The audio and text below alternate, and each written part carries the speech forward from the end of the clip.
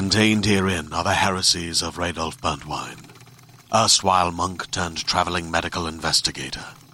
Join me as I uncover the blasphemous truth of a plague-ridden world, that ours is not a loving God, and we are not its favored children. The heresies of Radolf Burntwine, coming January 2nd, wherever podcasts are available.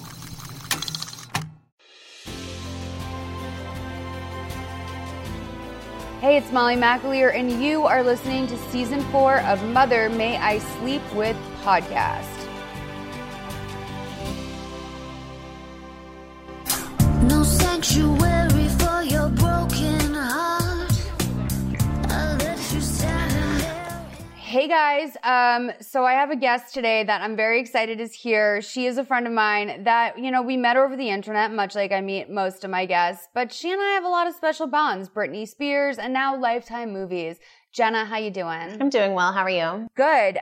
So just so people know, I'm not saying your last name, but I will say your username, which is Holler at Me, which I sometimes refer to you in conversation as. Okay, a lot of people do.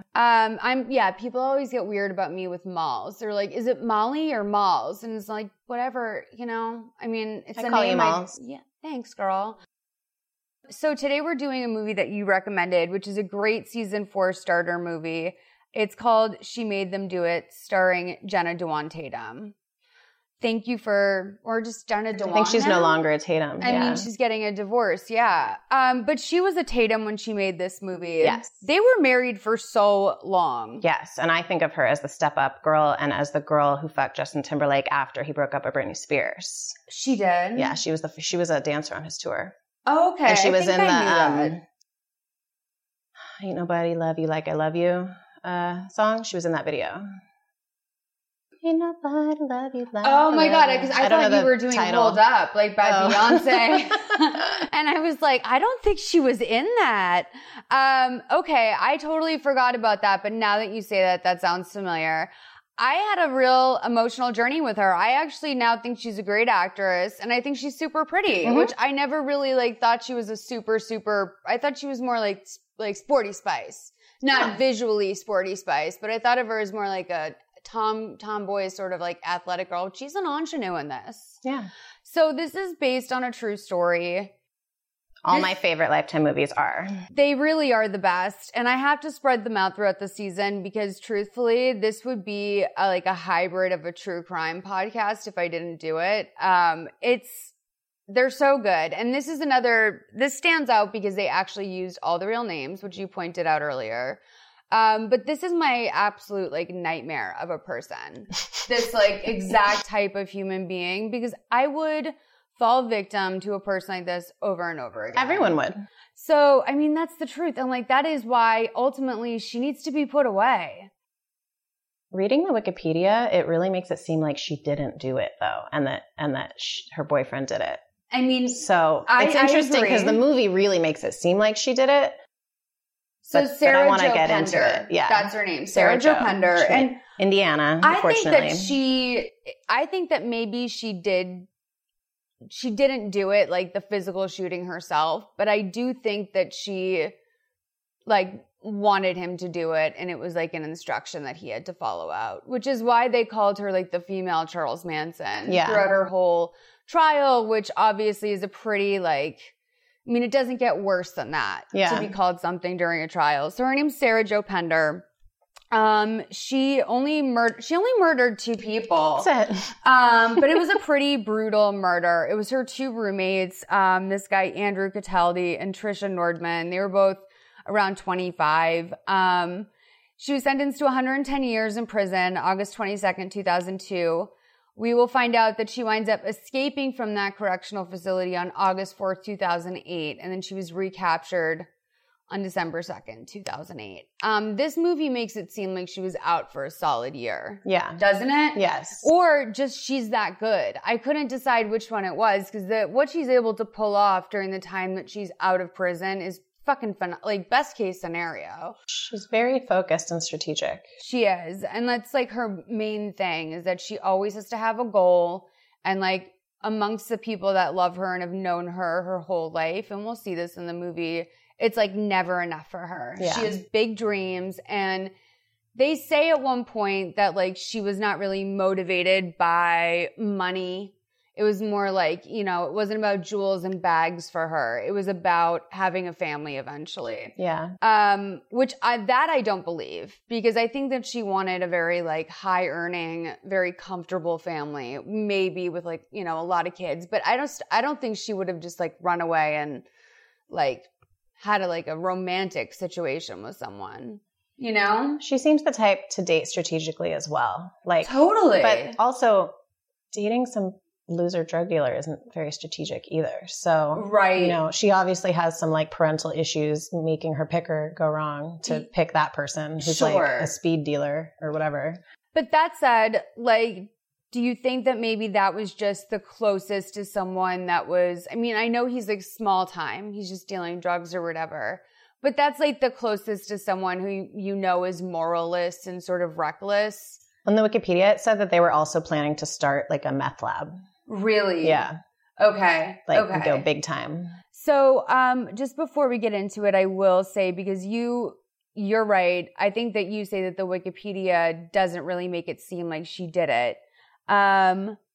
But no, it kind of made it seem like the boyfriend couldn't buy a gun because of his criminal record. So they went to Walmart together and he picked it out and like got the ammunition and brought it to the front, and then she just paid for it. So it made it seem like it was his idea to buy the gun without a crime in mind. But then it says later that they got into a fight and that the roommate knew that they'd bought the gun. And so she like took it, and then the boyfriend like shot them and she went for a walk. I feel like getting a gun should be like when you win the lottery, like you just kind of don't tell people. Yeah. Like people don't need to know you have a firearm. I agree. So this is the evidence against Pender that sort of like overrode a lot of the other stuff. But the other thing we want to talk about is that Mackenzie Phillips plays basically sort of Sarah's savior throughout this movie in a lot of ways. To the point where I started wondering if it was like the Jenna Elfman obsessed movie where maybe she was like creating this mother figure. Yeah. But no, she plays like this motherly type figure to her that since like, you know, the very beginning of her getting in trouble, she had this person. And I at first thought maybe it was Shelley Duvall. Do you know what I mean? Yes. We've seen Shelley Duvall in recent years, and she looks quite different than what we know her to be. And Mackenzie Phillips has also changed a lot physically from when we last saw her, even just during the Oprah stuff. So in a way I was like... Yeah, because when she was on that Disney show, So Weird, she was still like really pretty. Yeah, but also totally. I think that you're in jail, so the makeup people make you look worse because you're supposed to be in jail. If you were all done up. Well, Mackenzie Phillips was also always known for being like a rail. And this woman seemed to have like a real, I mean, I think, right? I mean, I only know her from that show So Weird and from just like her scandal with her dad. Her life story. Yeah. So I don't know her in One Day at a Time or anything. Oh no. So I don't. None of that really existed during my time either. But yeah, so that was kind of a shock to see that Mackenzie Phillips was in this movie. I was kind of surprised by that. I was surprised too. I feel like this is her first movie after a long stint. I haven't looked at her IMDb, but I don't know if she's been really working. Let me check that. Because this was made in 2013, which I thought was, interestingly, she was in the 2018 season of Orange is the New Black. Oh, she practiced being a jail that was a nice transition for her. So she had done like an episode of Criminal Minds. Like I think I remember that. This was after the Oprah thing. The Oprah thing happened probably I think in like 2009, somewhere around then. Sometime after she was on Seventh Heaven, I believe.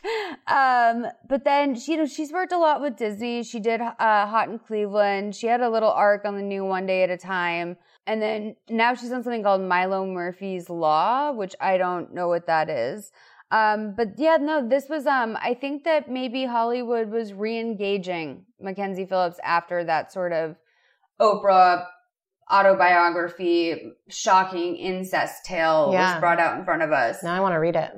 I know, I want to read it too, but I also got, I got a book where it was sort of a narration about it wasn't even just that it was like kind of like sexual violence and like emotional manipulation, because I think unfortunately I'm braced enough to, I've been watching SVU for 12 years, like, so 20 years, I guess. Yeah. So, I'm like kind of not that sensitive around it, but just like listening to someone autobiographically talk about there's just something strange about it.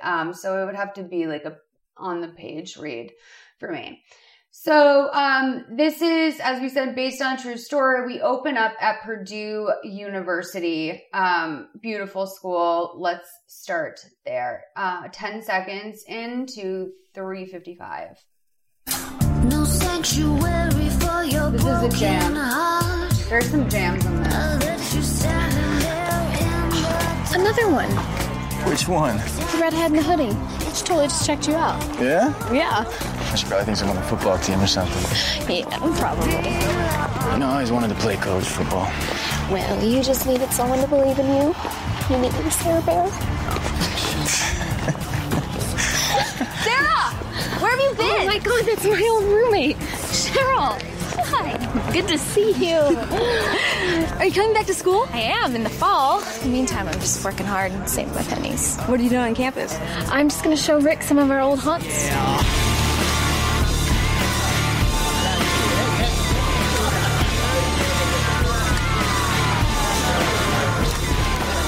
Hello, boys. Hope I'm not interrupting your studies.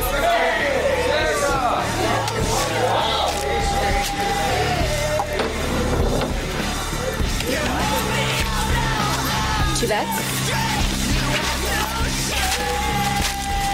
How's our inventory? Yeah, no. Done.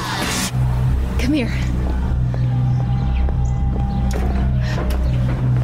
We made more today than you used to make in a month. And once we expand out to other frats and all the other colleges in the area, We'll be rolling in it. people mess up because they get greedy. But you and I are going to be smart. We're going to invest in mutual funds. I like the way your mind works. I love the way your body works.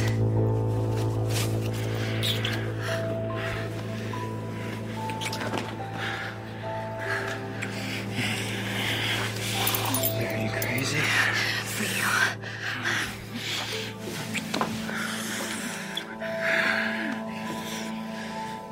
Next fall, you'll be back at Purdue with all these smart douchebags. I don't want them. I need you.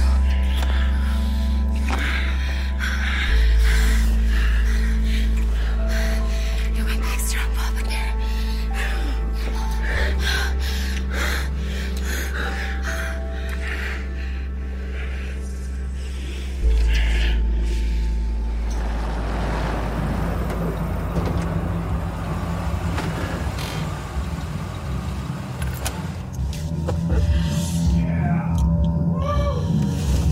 Damn it, Rick. I'll talk to him. I said they could be here a few weeks. They've been here 4 months. When are they going back to Vegas? I'll talk to him. I want them gone.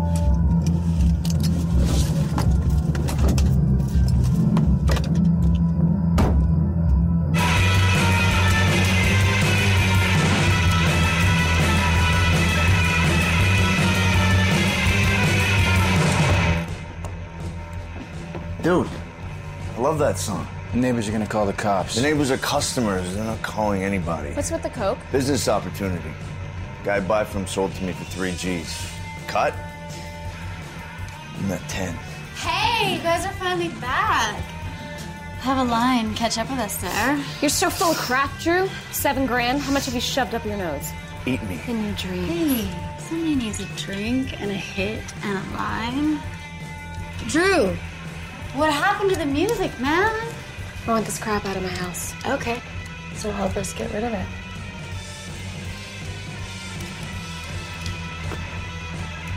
Screw it.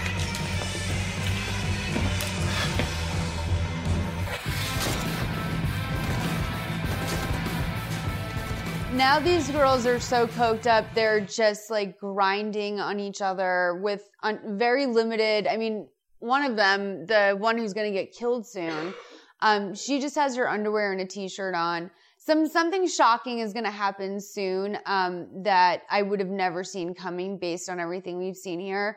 But I have a couple questions for you. So going back to like the intro at Purdue when she says to her boyfriend that she saw some girls looking at him or whatever. I'm now like realizing that like everything she's saying to him is the opposite of what he's normally treated by like from society, because he does have priors, like he's a former convict, whatever. Do you think that she was, at first my inclination was that she was somewhat jealous or something, but now that I look back, I'm like, oh, she's trying to convince this guy he's not a loser so that he feels like, so he'll go do her bidding more confidently. Yeah. It's like when you tell a pretty girl she's smart. Like, right. She's doing everything she can to be like, oh, you treat me different. It's different with you. Yeah, like she's acting like in any real world, like this man could give her the future that she wants. Okay. So these guys are up doing drugs all night. I will say I've never really seen someone do drugs quite like this in a movie. It's very like, I mean, I would just say in situations that I've been in that someone's like, hey, like, you want in on this? Like, it's more like, hey, you want in on this? And like, also, if not, I'm just going to fucking keep all this for myself because I'm a cokehead. Like, I've never seen two people bully two other grown adults into doing coke all night. Plus, these two girls are now horny, which I don't really know to be a symptom or a side effect of cocaine. And additionally, these guys are just sitting there playing a video game, wasting massive amounts of drugs. It's all over their face.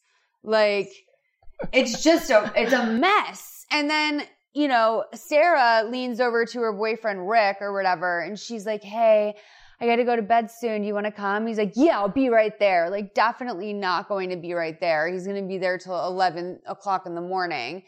And she's like, sucks being the only one with a real job. And I was like, you have a real job? Like, you've been up doing drugs all night like this, and I know that they were like 24 or something, but no one has that resilience. No one's doing She was 21. She was young, I guess. I might have that resilience. I used to like party and then get up for class at like 8 a.m. I mean, I would wake up at 5 a.m. and go snowboard in Tahoe 4 hours away, and then ride all day, and then come back and cocktail waitress, and then teach Sunday school the next day in like a different town when I was 21. God. So I do kind of relate to the energy level. Yeah. But I don't do coke though, so I don't know how it affects you. But yeah, I think that she's so focused. It's like she works hard and plays hard. Taken way too much Adderall. Have you ever like taken way too much Adderall? I'm not good at uppers. It's basically like you want to be awake for 20 hours and then sleep for 40. Sure. So that was surprising to me when she... so she's like not going to bed. She should just stay up and then go to work. Guys, I abused Adderall in college heavily. I did. I had a solid semester of living off my friend's Concerta. It was great for jumpstarting my eating disorder, but I don't recommend it. So they're having this real seedy party or whatever. She goes into her room. Sarah goes into her room and she goes for her cigar box, which is supposed to be full of money, but it's completely empty. Drew says that he went to go buy coke with the money. He took her money. She's like, this was my money for Purdue, which I started. It was only $2,500 also, which is not that much money for college. Especially not for Purdue, right. It's a drop in the bucket. I actually even kind of bumped on her, running into that former classmate and having it be so effortless. Because if one of my friends dropped out in college, I'd be like, hey, and if I hadn't seen them, I'd be like, hey, it's good to see you. But there wouldn't be that energy there still, because I think when you live at college and are in college every day, when someone disappears, you kind of have to move on with your life. So I even kind of was at a big college like Purdue, where their life is that grind of party, study, especially with frat life, ain't nobody remembering Sarah from semester 1. Who was her roommate? Her roommate was the girl that walked up to her in the parking lot and was like, hey, how you doing? You don't remember your roommate though. Yeah, but they were very friendly. I would think I would be, especially if my roommate left mid-semester, honey, I would be angry. But anyway, so she's fucking pissed. Why would you be angry? It has nothing to do with you why they left. Because then you get stuck with a new random. Oh, okay. Yeah. All They right. got to fill your spot, I man. never lived at college, so I don't really know what it's about. I actually lived off campus renting, like a block away. That's dope. But That's the best. It was, but Yeah. I lived in a 4-bedroom apartment with 6 girls, which is technically actually You share a room? it's legally a brothel in Massachusetts. No, I have my own room. I paid an extra like $75 to have my own room. Worth it. For the year. Like my rent literally was $675, I think, for the school year. Wow. Yeah, anyway, fuck me. So, her cigar box empty. She goes out, she's like flipping out on him. He goes to Rick, shut your bitch up. Which I actually decided in this movie, I kind of liked that. Normally, that's not a line that wins me over, but I liked that in this scene. Rick follows her into the kitchen and she's freaking out. She's like, my future's fucked. Get these people out. Yeah. So she said she's going to grab a pack of smokes, which we never really see her being a smoker in this movie too. She doesn't show up with cigarettes either. So she says, when I come back, they better be gone. So she gets home to a dead-ass quiet house. She calls for Rick, but when she gets into the living room, she can see that Drew and his girlfriend are dead. Rick tells her that Drew came for the gun and he had to do it. So did Trish. She came for the gun too. Did you notice that on the TV it was flashing game over? No. Oh my God. It was really great. Good call. Because this movie especially, it doesn't have a lot of that. There's really only 2 goofs in this whole thing. So she's like, did you call the cops? And he's like, no, man, I've got a record. So he says to her, it's just like you always said, right? We need a plan, so we'll get rid of the bodies and we'll clean up this mess. Which this is where it sucks because Rick has been given a false sense of confidence and now he thinks he can just get away with like a very sloppy murder. Yeah. So he's like, go get blankets from the bedroom. So Sarah waits in the truck which in real life, by the way, Sarah came home and Rick had already had one of the bedding wrapped bodies in the trunk of the car. So this was a little bit, it kind of made you feel like she was a little bit more. This movie makes you feel like she shot them straight up and didn't come home to see them shot. But, we don't know what happened. I didn't know also. if that was like the spin though, that not really, anyway. Because I will say that I told Sammy before I started this, I, as you guys know, always sympathize with the villain. It is really just a bad habit of mine, but also what Lifetime does to us. I felt no sympathy for this villain at all. And that's a rare thing. I thought she was just really smart.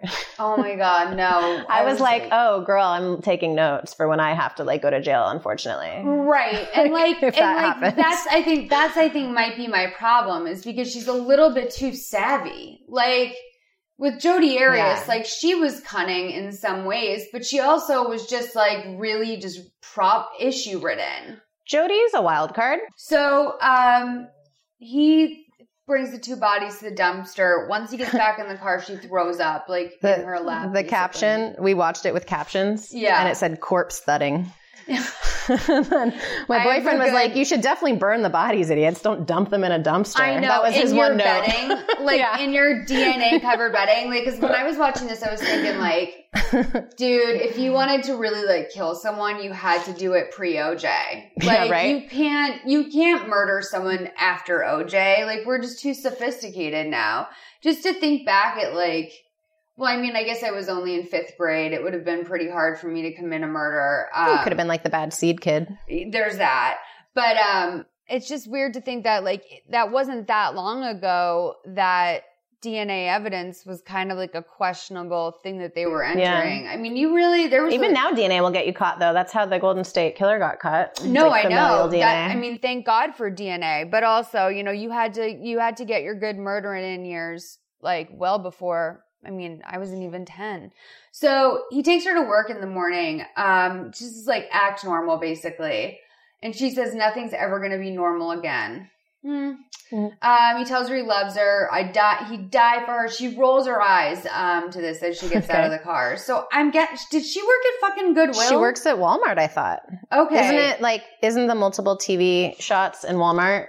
So I thought to myself, maybe, because there was also a lot of like weird like lamps and like tchotchkes around. And so I thought to myself, maybe it's like a resale shop. Isn't like the only, not to be an asshole from California, but like isn't the only store in Indiana a Walmart? Probably. Unless it's a resale shop. There's my boyfriend on YouTube. He's married. He lives in Indiana and he owns a resale shop. Oh. He buys return pallets from Amazon. He has a storefront. He sells on eBay as well. Is that what they do with the returns on Amazon? Yeah, if they return something, if like a lot of stuff just gets liquidated and they have to sell these huge pallets, sometimes they can only really take back things if they're factory sealed. That's the only thing that they can sell again. That. Okay. And then some other things that get liquidated are like if they overbought, let's say like some cheap tumbler, like they send them out in liquidation sales. Interesting. I hope that she worked for my boyfriend though, but that he didn't see any sort of drama. I was going to say, you're going to bring him into this. Yeah, I want good things for him. I also thought of my other boyfriend, Scotty Maples from 60 Days In a couple times during this movie. So, did you watch 60 Days In? No. Oh, it's really good. Yeah, I've heard it's good. So I'm really scared of jail though. So like part of me doesn't like to watch things about prison. That's the other thing I kept thinking this whole time. It's just like... So I took a class in college that was called Hip Hop 101. It was actually called American Pop Culture, and it was basically Hip Hop 101. And my teacher taught at San Quentin. So we got to go on a tour of San Quentin inside. No way. We went all inside. We went to the execution room. Like it was real bad. The vibes there are like really scary. And talking to the prison guards is like really scary. Cause if you're a prison guard, you're like pretty fucked up. Like to do that job, you need like hardened. You need to want a sense of power, and people who are power hungry are like pretty inherently evil in my opinion. Yeah. Like I don't know. So now that when I watch prison stuff, I'm always like kind of sympathetic with the criminals, even though they got in there in the first place. It's not a great situation. Like no one's coming out good in that situation. So she's at work and there's this wall of TVs as they have in a Walmart or anything else. I love that shot. Yeah, it was great. It was really well done. I thought actually the store was like decently well populated too. Like it really did feel like, okay, this is maybe like a Goodwill that's not for charity. So she hears on the news that they found the bodies and she's paranoid right away, which she should be. Yeah. She starts to like feel like people are looking at her. She gets out of work and Rick picks her up and he's like, I got a hotel. We'll deal with the bloody stuff on the way. Once they're in the hotel, Rick lights up a joint and, things fall apart pretty quickly. Let's play 937 to 1326. I want to call my dad. No. No one can know about this. He'll know what to do, Rick. He'll help us. Let's just go. If we drive straight through, we can be in Seattle in less than 2 days. Okay, baby. If that's what you want, that's what we'll do.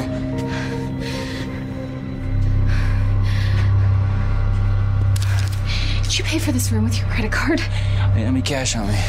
We gotta get out of here. This is the Anderson PD. We have the motel surrounded. We gotta stick together, okay? We're all we've got.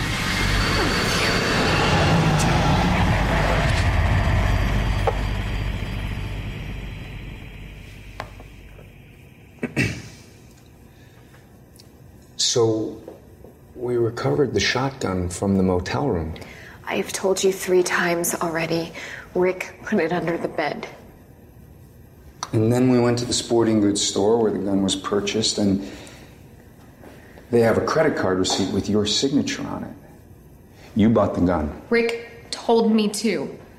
You see how this looks? Rick told me that there was something about his past that wouldn't allow him to buy it. He wanted a shotgun. It's the day before the murders. He decides that he's got to have a gun.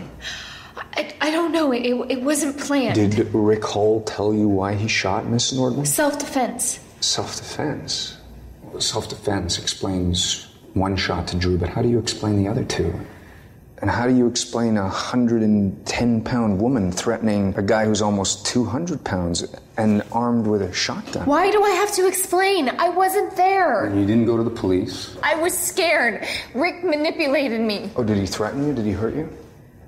No. And then when he dropped you off, I mean, you could have told someone, anyone. Yeah, but you had all day. I was scared. I didn't know what to do. I'd never seen a carcass before. I think that you wanted to get rid of Cataldi. That's why you bought the gun. No. Sarah, let me tell you how I think this went down. I think you waited until Rick got really messed up. This is insane. Do it my way or we're done. I can't. You said you'd always protect me. Now prove it.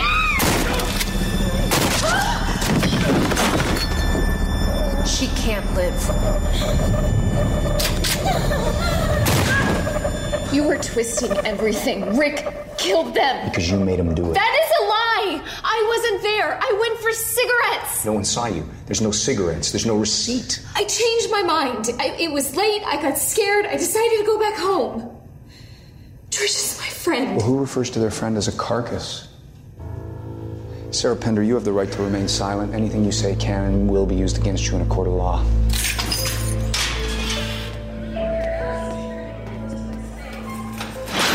Hello.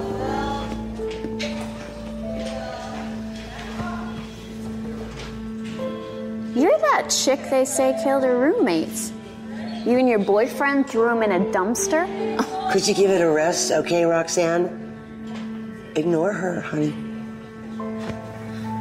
Oh, great. Great. Look what you did, huh? People who live in sin shouldn't throw stones, okay? Well, that don't even make any sense.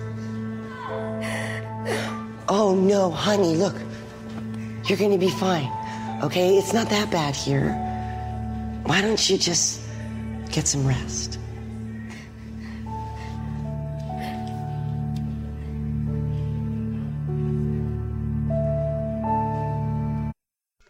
Okay, so I had to get up while we were playing that clip, which is why you probably didn't hear much talking over it, because Wags threw up on my leg, some nice hot chunky vomit. But I recovered. Wags, do you want to come here? So I have to tell you, I knew the second she said carcass, she was fucked. Yeah. I was like, and that's where you fucked up, bitch. Well, and the detective says you made him do it, which is like, they said the title. Yeah. I get all excited. Yeah, that's always thrilling. But yeah, so that's like another thing that like, you know, listen, I've never pulled off a murder. I've never been even convicted of murder or accused of it, thankfully. But I feel like one of the things you want to do before you like go buy a shotgun for anyone is maybe just like learn some of the basic, watch a few SVUs and learn like, you know, to refer to the body sympathetically. And like to, you know, show a little bit more remorse, not so like concerned or about. Even to ask your boyfriend, why can't you buy the gun? And get some specifics.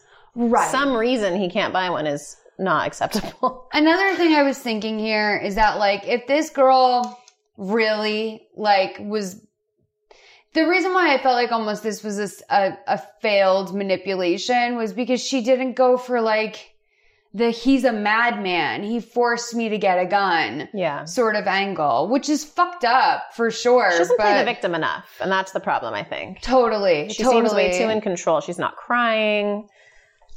She's making like really strong eye contact still. Yeah. I don't know. So that's another thing too, is that you will notice she really only cries twice in this movie, and they're both at probably the worst points for trying to convince someone you're not a psychopath. So now we're all set up, basically. She's in jail now. She starts getting taken care of by this maternal cellmate who is Mackenzie Phillips. I was really shocked at how convenient that she happens to get put in her first cell with like some odd bird that feels maternal. In the Wikipedia, it said they also had an intimate relationship, too. I mean, which I could see. Do you think they let you have bangs in jail? I think if you get arrested with bangs, that they let you Who trims keep them. I mean, according to Orange is the New Black, there's a fabulous trans woman who lives on your block, and she has a mini salon. So I think that's how that happens. Seems improbable that Mackenzie Phillips would have these like perfectly trimmed right above the eye bangs. Well, she's been in there a while. Sort of like, this is like the local, I want to say they're like in a medium county. Security prison is what it said. Yeah, because this seems like county, because when she gets, when she's found guilty, she goes to the place where she winds up spending most of her time. So her best friend now, this woman, Mackenzie Phillips, her name is Jamie, just so people know. So her dad comes to the prison. This feels important. He's so nice. He is. And he's very, he says, like, this is a sick misunderstanding, which I kind of was thinking, like, if I get arrested for a double murder and my mom showed up, like, I don't know that she would be convinced that I didn't do it. Like, she should be. My mom would be. I think that she just would be, like, cautious. Like, I think that she would...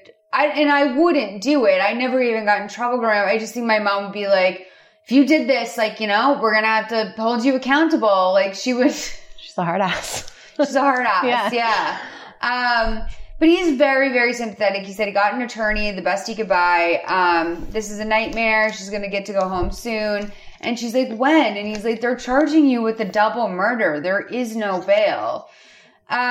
She's getting her hair braided by her inmate friend. And she kind of explains how an arraignment process works. She doesn't need to be afraid. Jamie, the friend who's Mackenzie Phillips, she says, like, she gets bailed out, like, as this is happening. And she actually says, hold on a second, I'm just finishing up here, which, and every, like, actual prison show I've ever seen, like 60 Days In, the way that these people get up and haul ass out, pulling their mattress. You can't wait to go out and get You out. never have seen someone move like that in your life. But Jamie is such a sap that she says, you know what, hang it, like, I'm gonna hang out and finish my friend. Like, I'm gonna put her worries to rest about this. Sarah, she'll be okay. She'll bring her books and candy when she gets out. She thanks her and then they kiss on the lips goodbye. But it's odd and romantic. I wrote a mouth-to-mouth kiss and a deep caress. It was very intimate. Yeah. Yeah. But it also was, like, very, like, closed lips and made me think, like, this is like a mother and her young daughter. Do you know what I mean? At the same time, we'll see what happens later. But, so in continuing and kind of just setting this up, I'm going to play one more clip right now. It's 1522 to 1742. Female Charles Manson. Sarah Pender appears on the surface to be sweet, innocent, likable. But lurking within her is a demon with the ability to seduce another to commit the most atrocious act. She's like a female Charles Manson. This whole trial's just a farce. Things that they're accusing her of doing, my baby is not capable of... If anyone was manipulating anyone, it's that boyfriend, Richard Hall. He's the one with the criminal record. Doesn't matter what they say about me. Sarah, last night during a sweep of Mr. Hall's cell, they discovered a letter. A letter from Rick? A letter to Mr. Hall from Sarah. I haven't written any letters to Rick. My dearest Richard, I love you and I miss you so much. I wish I could go back and change the events of that night. Maybe it was all the pot we smoked or the booze. But I just snapped. I'm sorry I lied about not being there. Love always, your Lady Bear. That is a lie. I didn't write that. I wasn't there when Rick shot them. I went for a walk. This is not my handwriting. You have to believe me, Mr. Brady. Rick is lying. I don't have to believe you, Sarah. The jury does. They have already heard that you bought the murder weapon and that you helped Mr. Hall dispose of the bodies. This letter is very damaging.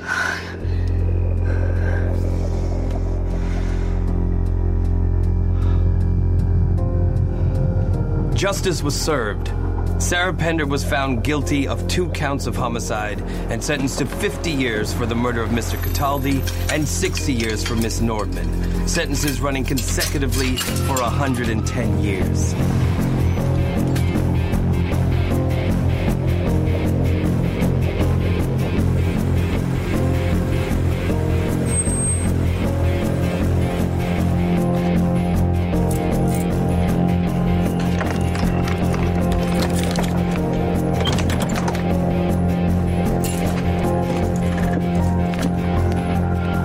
Superintendent Rogers.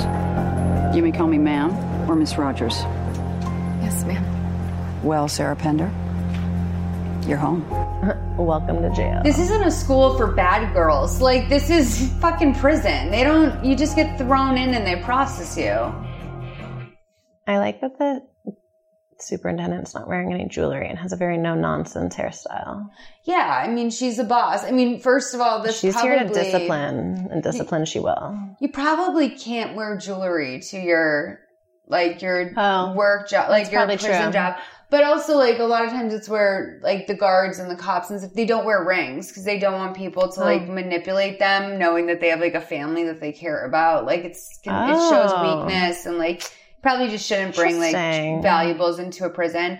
But the way that they greet her is really, like, in, like, kind of, like, I'm trying to think of an exact replica, but, like, a movie where, let's say a bunch of orphans are dropped off at their new orphanage and they're greeted by, like, the lady who runs the orphanage. The headmistress. Yeah. Like, it's like, this is not like the Scared Straight program. Like, she's about to do life in prison. No one comes out and greets you. No, she would just get put into, like, the delousing room and, like, had her butthole looked at. Oh my God. They would definitely absolutely. just, like, frisk her and she would declothe her. And... Yeah. She'd be bending over and coughing or whatever. Or whatever. I don't want that in my life. Like, that's something it's not chic. Thinking about Paris Hilton having to do the whole, like, you know, body cavity search, which she had to do. That's my kink. And Lindsay Lohan. They both had to do the full prison. I mean, I think Nicole did too, right? Because she got drunk or pills driving. If you go to Khloe Kardashian did. If you go to jail, you have been body cavity searched. Never thought about that. And I don't know why I think of that more than I think of, like, every single other American that's in prison right now and how terrible that sucks, especially considering a lot of these people in jail didn't do it. But, like... I'm so glad Britney's never gone to jail. I know. I know. She's... Because I don't think she would have lasted. Lohan, I was like, she was built to go to jail. Like, that family's so dysfunctional. I feel like she's used to the, like, chaos. Do you know the blogger Coke Talk? No. She tumbled something, like, years ago where she was just like, don't worry about Lindsay. It was right when the case happened. She goes, don't worry about Lindsay Lohan. She's no Paris. She can do 6 months standing on her head. And I, like, think about that all the time because I'm like, you're so true. That would be, like, effortless for her to go to jail for some reason. She's just tough. So, yeah. This I don't think Paris would have it in her is try to steal a child. So she's like a female Charles Manson is a great line. And also it's the most accurate way. It, like, kind of, they didn't like this comparison, her team. Obviously, it's very unflattering. And also not exactly, I don't think it's even true, actually. I don't think it's that accurate. It's not like she had, like, a cult following her and doing, like, no. I don't know. No. It's a little dramatic. She got a lot of people to do some bad stuff for her. And that's maybe the only parallel. But yeah, so the paper note not even being folded, I bumped on that just simply because unless that actually happened in real life, that is just one of the only lazy props things I really saw in this movie. I didn't notice that at all. It's keen. So, I have in my notes, this bitch will thrive in prison. I just felt it right away. So she walks into her cell. The superintendent tells her, as she does, unless she's in work, a classroom, or assembly, she needs to be in her bunk. She and the guard kind of exchange a look that you might almost miss if you're not looking for it, but he kind of looks up at her, like, looks her up and down, like, oh, some fresh meat is here. And she's, like, working a very innocent look herself. What you will find is that this woman's, like, a sex demon. Like, she can and will fuck anyone to get what she wants. So sure. I don't think she was that shook, but at the time I was like, oh no, I hope, because it's been a while since I've seen it. I was like, I hope that this doesn't wind up with her being, like, abused by some prison guard, which happens way too much. It is kind of what happens. Even though she plays into it, it's still totally not cool for the cop to, like, be with her. Like, when we get to that, I want to talk about that for sure, because I had some... It's really uncool. It made me feel less like I don't know. So there are a lot of times where I'm kind of like, maybe she did what was the right thing for her in, like, a certain way. Like, you know, I don't know. So, she's really, like, freaked out when she gets there. Obviously, deadbolt is clanked. Her roommate tells her that her name is Corinne.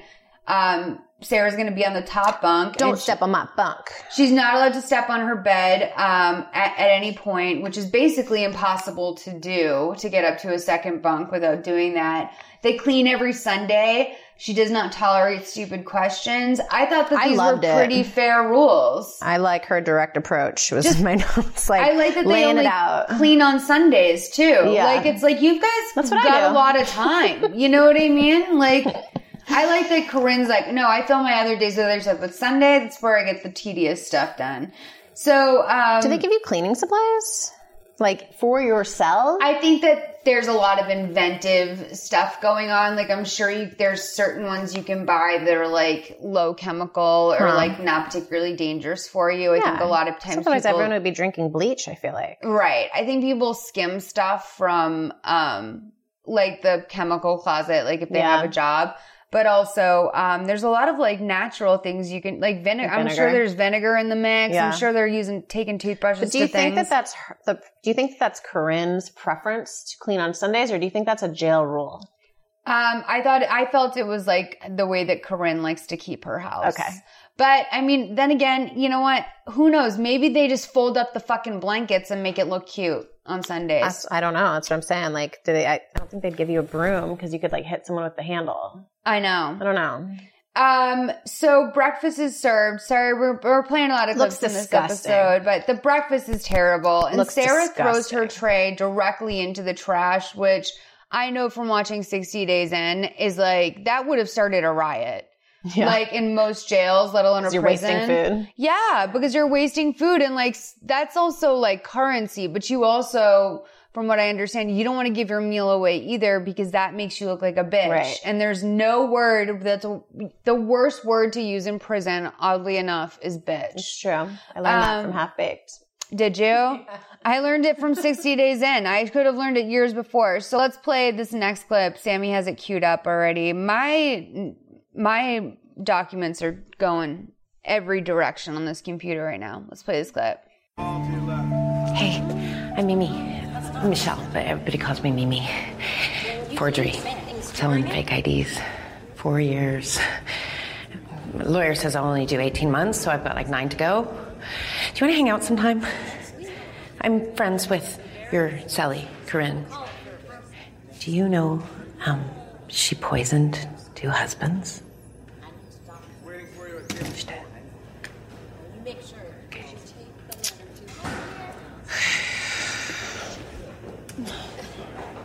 Sarah Jo Pender, get over here! I thought you forgot about me. Oh my gosh, no. What did I tell you? The first day you could have visitors, I would be here. With bells on. So, sunshine, how you doing? Oh, it's okay. I'm reading, sleeping a lot. What about friends? Sarah, your father has hired an attorney who specializes in appeals. Yeah, I didn't get adequate representation. Exactly. We're gonna get you out of here. But it's gonna take time. You've got to realize that. I'm not gonna make it in here. Yes, you will. Now listen, time's gonna go a whole lot faster. You don't just sit around feeling sorry for yourself. Do we understand each other? She really is a great source of strength. Sarah? She really is. Like, without her, this whole thing wouldn't have been possible. I guess, you're right. You're right. She's key. You're right. No, she is key. I also just wonder in a way, like, if like this is another long con that Sarah has pulled is to like get Jamie invested. So this is what I was going to say about where they originally met and like, for example, why she hasn't gotten her hair freshened up is that I don't think that they met in a real jail. I think they met, this is where they went was probably like a county jail at first. Oh, that's what you might do when you're awaiting trial. And they so transferred her. You can go into county for like literally a week. Yeah. So for all we know, she got her hair done. This might be the best her hair gets. Sure. In Indiana too, you don't really know what the stylists are like out there. Who knows? Yeah. Especially in 2013, which by the way was like kind of a long time ago. I know, isn't that sad? I mean, time is so wild. So, Sarah starts to get a little bit more comfy. Apparently they have sort of a photo booth of sorts at the end of. Weird. I know. And I know Teresa Giudice, I've seen that she has some nice pictures taken once her family comes to jail, but, when they were visiting her. But, she hangs up the picture of her and Jamie in her cell. She touches it longingly in the dark. In the library, she starts to get her hands on some books. I wasn't able to make out the title. I looked at it 3 times. I eventually figured out it's a law book. Did you get it? I wrote that highlighting books in a library is not cool. It's such a dick move. It's not your book. I know. Yeah, she goes straight, she's like, what the fuck? To be fair, I mean, from the way that she is able to implement this knowledge and immediately impact multiple people within the community of her prison system. Yeah. I almost feel like the book might as well be hers. Also, she's only been to 1 year of college. So the fact that she can just grasp the law so well as a 21-year-old person is just not. She's a self-learner, which is something I respect that in people. People who spend their whole lives sort of, a lot of times it's people that don't do a lot of school that some of my smartest friends just have gone out and taught themselves everything. So a woman comes up to her name is Farrell. Farrell actually to me reminds me of a Manson girl. She has this sort of shaggy hair. She's skinny. I said she's from the 70s. Yeah, she really has this sort of Manson girl quality to her. Yeah. She asked Sarah to please help her read a letter. She's holding a legal letter. Mm-hmm. Sarah's like, I'm busy. But she keeps trying. She says, I know you're the smartest girl in here, and the letter has something to do with my kids. How sad is that if, Sarah's your lawyer? These women are really hard up. It's so sad. I mean, yeah. I mean, when she said, will you help me read? I was like, oh my God, is she illiterate?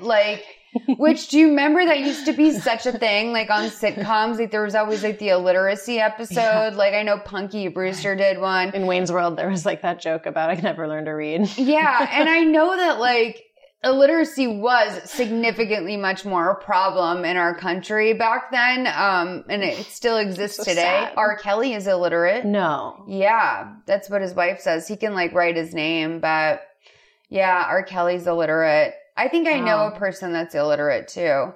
That's really sad. We should teach them to read. Not R. Kelly. He can choke, but. I mean, to me, it's just, it's amazing at how many people can survive, illiterate. How do you even find your way? You have to read a map. Oh yeah, I have no idea. When I was a kid, I just remember before I could read, I remember looking at signs and just being so frustrated that I didn't know what it said. Oh. So apparently the letter is a petition for guardianship. Farrell, which is her real name, such a weird name. She sounds like a feral animal, right. But it's F-E-R or E-L-L. She says that she's a last name. I know, right? Exactly. She says that they shouldn't take her kids. She's like, I love this. Someone who's in prison being like, they shouldn't take my kids away. I fucked up, but I'm a good mom. It's just the irony of someone in jail or prison fighting the reason why they need to. Do we know why she went to jail? It was solicitation. Oh, okay. She is a dancer. Oh, right. And you'll be surprised to see sort of Farrell's background when we meet her later. I'd be stoked to get a lap dance from Farrell. She was the hottest chick in this whole movie, I thought. She also was very she has a stillness to her that's very calming. It's I think part of Farrell's attractiveness is that she's quiet and graceful in a weird way. So Sarah hangs up another picture on her cell wall.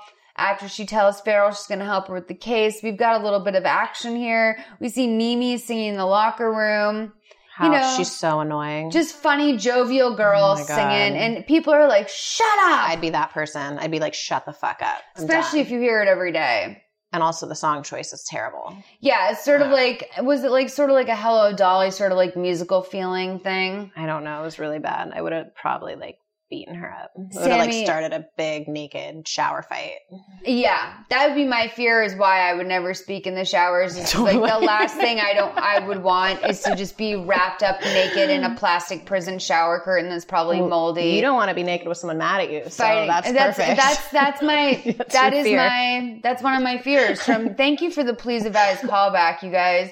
I got a spray tan from a woman who was very mad at me once, and it was very humbling to have someone so close to my naked body, which really, I've had boyfriends who have not spent that much time just looking at me stand naked for like years. I just got my first spray tan before I went to Hawaii. Yeah. And it was very awkward. It's so like intimate. 20 minutes of them being like, okay, now stand with like your legs apart. You're yeah. like, Or they'd be like, hold your butt cheek to the side. Like, weird. it's just very like... And like, it's worse than waxing. I'm not a naked person. Like, I think I am a naked person. And I still thought it was uncomfortable. That's what I'm saying. Is like, so I really, that was, I don't even weird. know now. I'm like, cause I started to do this thing that I do sometimes where I'm like, no. Like, you're not going to make me feel uncomfortable because I'm mad. So now I'm going to start getting spray tans from you like once a month, like, or maybe every 2 weeks, just because like, fuck it. Like, I'm going to make you love me. And like, that is just such a strange attitude to have, but it's like, it's extreme people pleasing is really ultimately what it is. Cause everyone wins except for me. So you get a spray tan.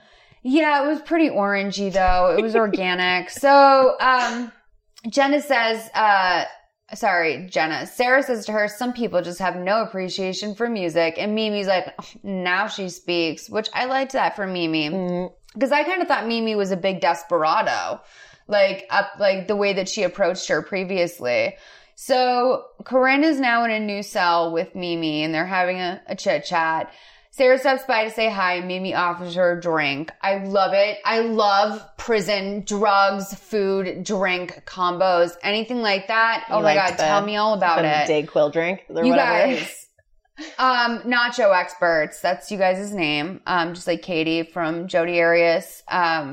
Dirty Little Secret. You are nacho experts, much like Katie. That was the name you guys voted on. Yeah. But if any of you out there have done prison time or have friends who have, or family maybe, please email me like the concoctions. Let us know. I want to know.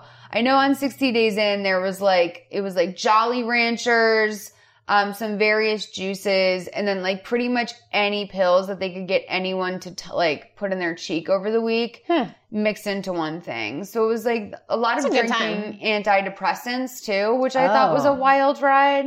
Most of them just make you really tired, I think, if you're not prescribed to them. But if I was in prison, I'd be napping a lot.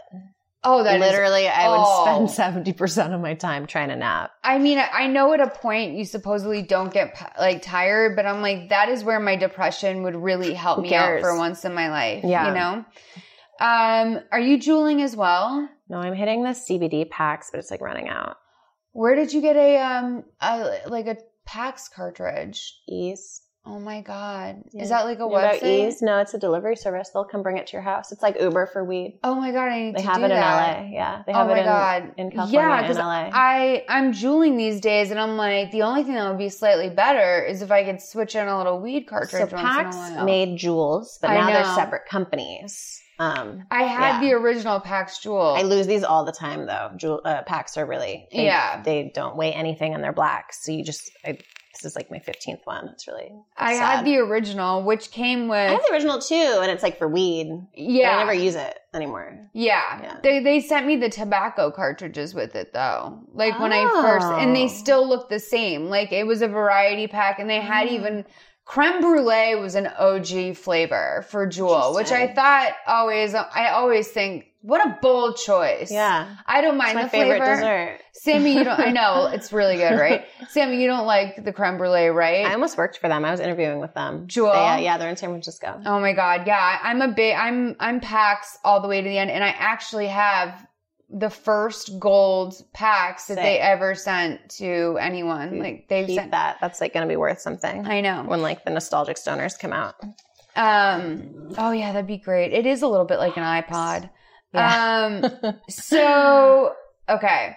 So they're drinking this thing called Cafe Karma that Corinne likes to make. It's sugar, coffee, and it like kind of like an antihistamine allergy medication, which sounds to me like not that great. Like, I don't think that's my idea of a fun time. What if you didn't have anything though? Otherwise you have to be sober in jail. Just be like, I think I'd be chilling. I feel like I'd try to start cutting or something in jail just to like get my mind off it. That's like me too. Like I don't know if I would try to find outside drugs Yeah. I would just try to like make I'm not my going own for body that chemistry cheap thrill. do something for me. But I guess maybe at a point you get so sober that your body's even like, oh man, cough syrup, like fucking Robitussin. Coffee will get you fucked up. Yeah, sure. I don't think they give you coffee in jail because it's like hot liquid. They give you hot liquid? Probably not. Yeah, I think it's probably get some tasters. What's it called? Taster's Choice? Where are they even getting the coffee? It's called? Dissolvable shit. Like instant coffee? Yeah. So Corinne says that Mimi is about to get her hands on a bunch more of like this medication because she's fucking this guard every other week. And like, this is very funny to them for some reason. This is where I wrote in my notes, is it possible in any way to consent with a prison guard? Because I'm sure that there are people in there that are at least a little bit or not at least a little bit. Maybe they're just fully horny and they want to get laid. Yeah. And they know that this person like has some sort of, especially if they're really actually straight and they like, only want to fuck men. Those are the only dudes around. Yeah. So I'm sure that it's possible, but I feel like the second that you start to try to leverage it past that, this is where you get in trouble. But it's fucked up. I mean, I don't know how they can enforce. Also, why would she only do that every other week? Why not have sex with them every week and get more stuff? Maybe it's not possible. Who sets the rules? I don't know. I mean, maybe he's fucking someone else. Who knows? But so Sarah's like, it's a strange schedule. Honey, no. Sarah's going to make this, she's going to turn this into her business. There's only going to be one person fucking this man for drugs, and it's going to be Sarah. So I love that she didn't even think about it first either. Like, she hadn't even thought like, oh, I'm so pretty and I could use that to my advantage. Right. Like, duh. Like, cause I think everyone knows that there's sort of like, there's a corrupt inside system that goes to the outside in jails and prisons. So they're all dancing out in the yard. I think Corinne just killed this scene. She was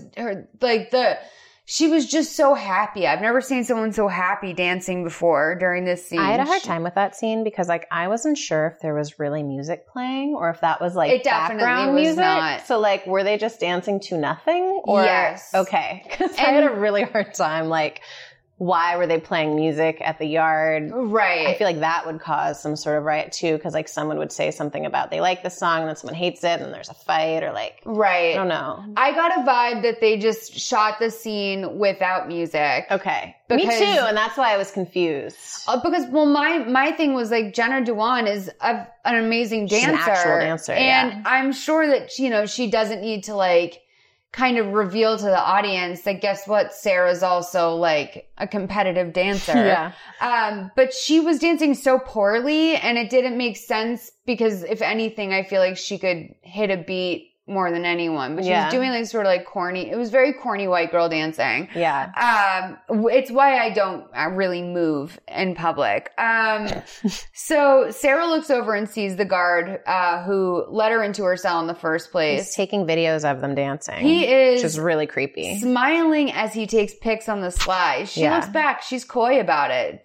She's figured it out. So Sarah tells Farrell that the court never notified her of an official appearance request. So that's completely illegal. Basically, it's like the equivalent of not Mirandizing someone. So there's this huge loophole. She says basically you're going to get your kids back. We see that Sarah's picture mural is growing quite steadily. Then her dad comes to visit her. It's a big old surprise. She didn't think she'd get to see him for a few more months. She hugs her dad. Isn't there like a no touching rule or is that just from Arrested Development? There is a no touching rule. Okay. I know like later on at one point they kind of like, she holds hands with Jamie a little bit and like a guard walks by and they immediately like, I don't know. Yeah. Maybe you're allowed to hug initially, like when you first get there. Okay. I don't know. Seemed weird to me. Also took me a really long time to put together that the pictures that she's putting on our wall are from the visiting center. I know. I don't know why that took me like half the movie to figure out. Well, because typically prisons aren't running like a little photo booth business. So I also was thinking her dad is in Seattle and they don't really like label the area, but she's probably in Indiana in this movie as well because she's close to Chicago. Mm-hmm. So this poor dad too, I mean, it's not like Amanda Knox's family having to travel to Italy all the time, but like this is not cheap for him. From Seattle too, that's so far. Yeah. So basically the court denied her appeal. They didn't find anything wrong with the lawyer's like representation of her or whatever. I wrote, this is an incredibly white collar prison. Like, for some reason, this scene just like smacked of really untraditional, loose laws here. So we're going to play 2618 to 2914. I've got some questions about Jamie. Want to know why she's so attached to this girl. Okay, this is just a setback. I've already done 2 years for a crime I didn't commit. I'm fighting a system that won't admit it made a mistake. There's all sorts of appeals I can make. Harsh and excessive punishment, insufficient evidence. If they want to fight, they're going to get one. What? You would have made a great lawyer. You've got such a sharp mind. I'm going to find something. Some way to get out of this. The thing is, short on cash. It's okay, Daddy. Okay, you've done enough. Just please don't give up on me. Never, baby. Never.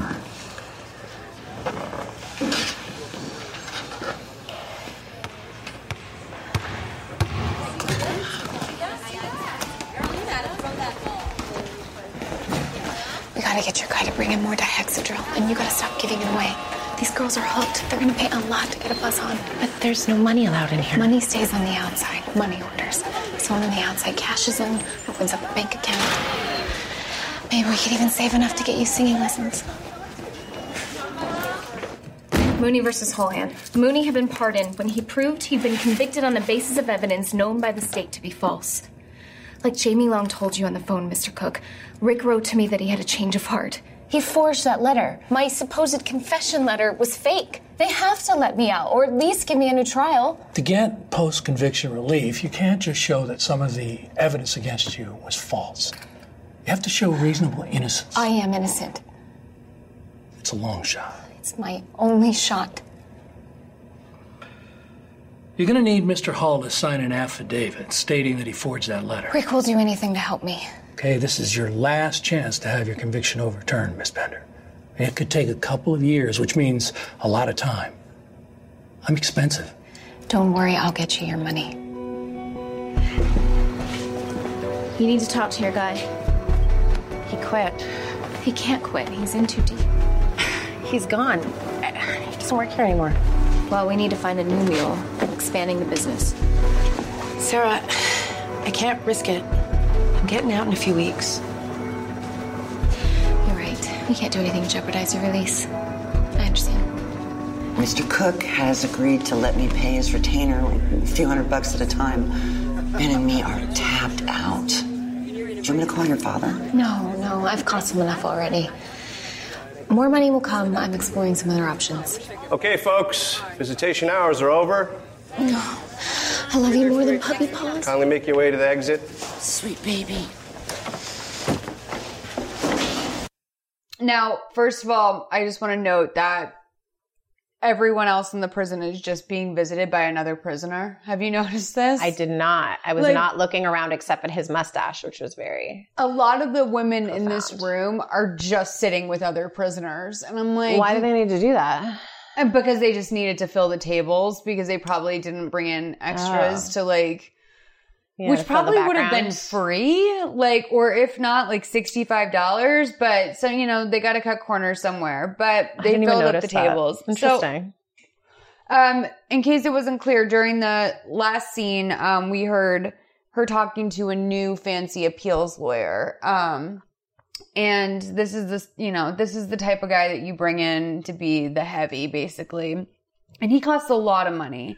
By the way, the Purdue tuition is $10,000. So $2,500 would have gotten her. And this is in 2016. So it was probably even less back then. I always think of Purdue as a really good college. It was founded in 1869. So it's an old school for sure, which means that it's probably pretty decent. It's not an Ivy though, is it? No, it's not an Ivy or like one of the Seven Sisters or anything like that. But it's a good old school. So... I remember when I was applying to colleges, a lot of kids wanted Purdue. You were asking about how the financials of a scheme like this would work. Yeah. So I think that the money she takes all the orders from the inmates, and then their relatives transfer that money to, like, via money order or something like that to the person who's going to be buying them, prisoner, which would be or the Jamie. Prison guard. Oh. No, to Jamie. And then how does she bring them in then? No, because then she buys all the antihistamines, and then she gives them to the guard who's putting them in Arizona iced tea cans and delivering them into her that way. So, like, he was bringing his, like, lunch cooler, basically, and passing off a can of Arizona So the guard and Jamie are, like, in cahoots. Kind of. Jamie's definitely, like, a middleman, but I don't think that she and the guard were in direct contact. I'm not sure the guard knew where all the pills were coming from. Interesting. But this is a pretty, like, classic scheme that they kind of mirrored this on Orange is the New Black as well when they were running that panty selling company or whatever. There's always someone on the outside who's willing to, like... That's amazing. There's always someone on the outside that's willing to help, like, maneuver this stuff. So I will say here that I do think that Jamie's attachment to her is a little disturbing. And because she is very motherly, and they don't ever really explicitly say that there is a love connection between these two. So no, they don't. I saw that in the Wikipedia. It just seems like, she's almost like she wanted a kid and didn't get to have one. So she had one and it died or something. I kind of feel like that's what's happening actually. Fake baby. Like this is what she would like totally get one of those fake baby dolls. Oh, sorry. I just burped. Sorry. I'm going to retake that. She would totally get one of those fake baby dolls. So, post-visitation pat down, I guess that's, pretty standard. And Sarah looks at the male officer and says, this would go a whole lot faster if you lent a hand. Sarah helps out another inmate with her legal battle. She gets a call to go to the chemical closet for cleaning duty, and she looks like pretty excited about cleaning duty today. So the guard's handing out all the cleaning supplies. Sarah's the last one in, and he locks the door behind them. Alone, he tells her that he had to call in a favor to get her this detail, and he hopes that it was worth it. Yeah, so what makes you think I won't scream? She asked him if he brought a condom, and then... I love that. Yeah, no glove, no love. I love that safe sex is a priority for her even when hooking. Like, that's great. Yeah. Good for her. Because who knows? Like, maybe she's genuinely like, I'm not out here trying to get pregnant with you, dude. Like... Well, and she has an agency about herself, even in jail, even to the person who's in control of her. She's still in control. Like, she really sets the tone for the whole interlude. She's kind of the dom. Yeah. Like, in this whole He was thing. like, yes, mistress. Like, in his totally. Head. So, Mimi's heard convulsing or something in her room, and then she starts to crawl out of her room on all fours. Everyone rushes over to her. She grabs her throat like she's choking, and Sarah leans over to her, and right before she calls the guard, she says, "Look at me and never forget who helped you." Okay. This feels very strange in the moment. Like, it's like, well, what did she really help you with? I don't really know what she helped her with. Other called someone over. That's all we see. Do you win an award for that? I mean, it's not like men's prison where they just like fucking will be like, oh great, he's having a seizure, let's beat him to death. Like, yelling for a guard didn't seem like a favor that she would really owe her a lot for. But Sarah tells Corinne that Mimi's okay. She'll be at the hospital for the next month. Apparently she had an allergic reaction.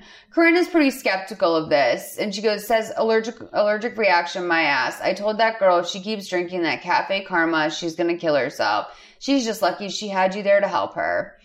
Cafe Karma is very ironically named now that I look back on it. Mm-hmm. I like Corinne a lot. I think that Corinne is I think she's probably my favorite inmate. She killed 2 husbands. They should make a movie about her. That's right. Honestly, she did kill 2 husbands. That's how they like introduced her. And I'm like, why don't we know more about her story? Right. Also, this is another thing that adds to the plan. So we know now that Mimi and Sarah work in laundry, and laundry is like where the distribution happens in jail, because that's like probably the only thing that you get. So I would love that detail. Oh my God, that'd be the one I would choose. That. Yeah. I just think like the thing, first of all, you all have to share underwear. So there's that, which I would just, you don't get, like they're not like being like, oh, this is Sarah's panties. So no, honey. You get just a pair of drawers dropped off at your, like, maybe you're lucky and you have some from the commissary. You got like a Hanes 3-pack or something.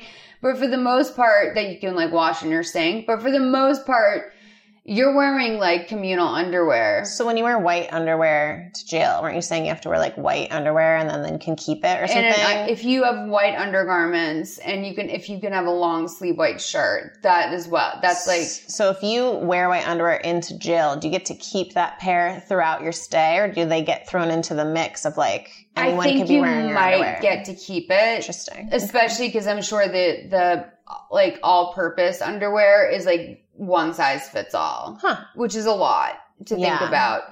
There's no one size fits all underwear. Absolutely put not. That out there. But just like, God, like it's a woman's prison. Like everything has to have period stains on it. Ew. Everything. Ew, I never even thought about getting your period in prison and what an ordeal that would be. Oh, it's a nightmare. What if you have like an IUD and you have to like take it out because you like had it in prison and then it's like 5 years? I like, think they do. If it gets like infected or something, they help you with medical and stuff like that. So.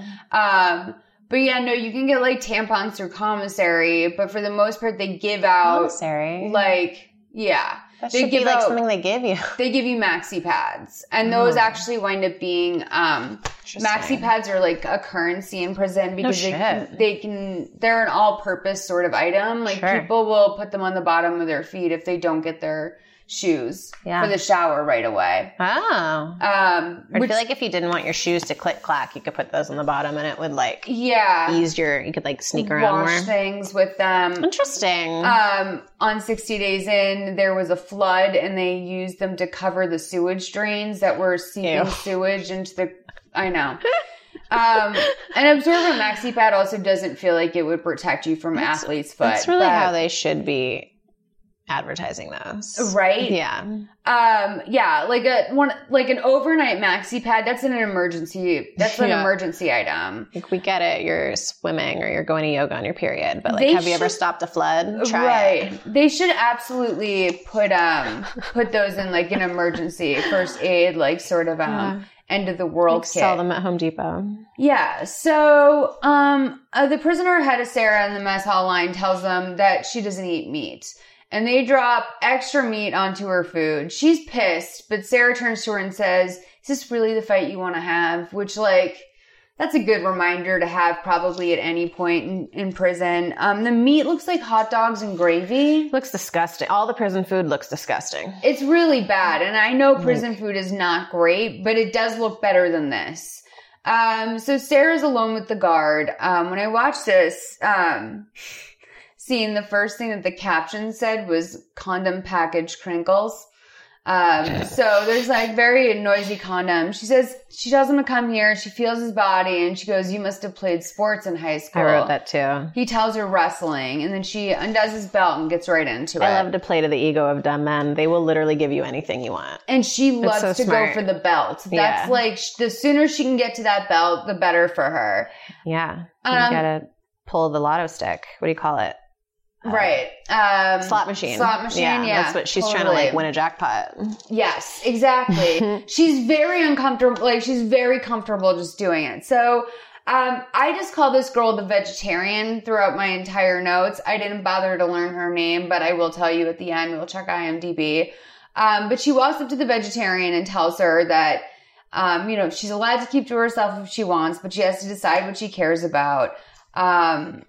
And the woman's like, you don't know anything about my situation. And she's like, you know what? You got to get a job. You got to make a plan. It's not for anyone else here. It's for you.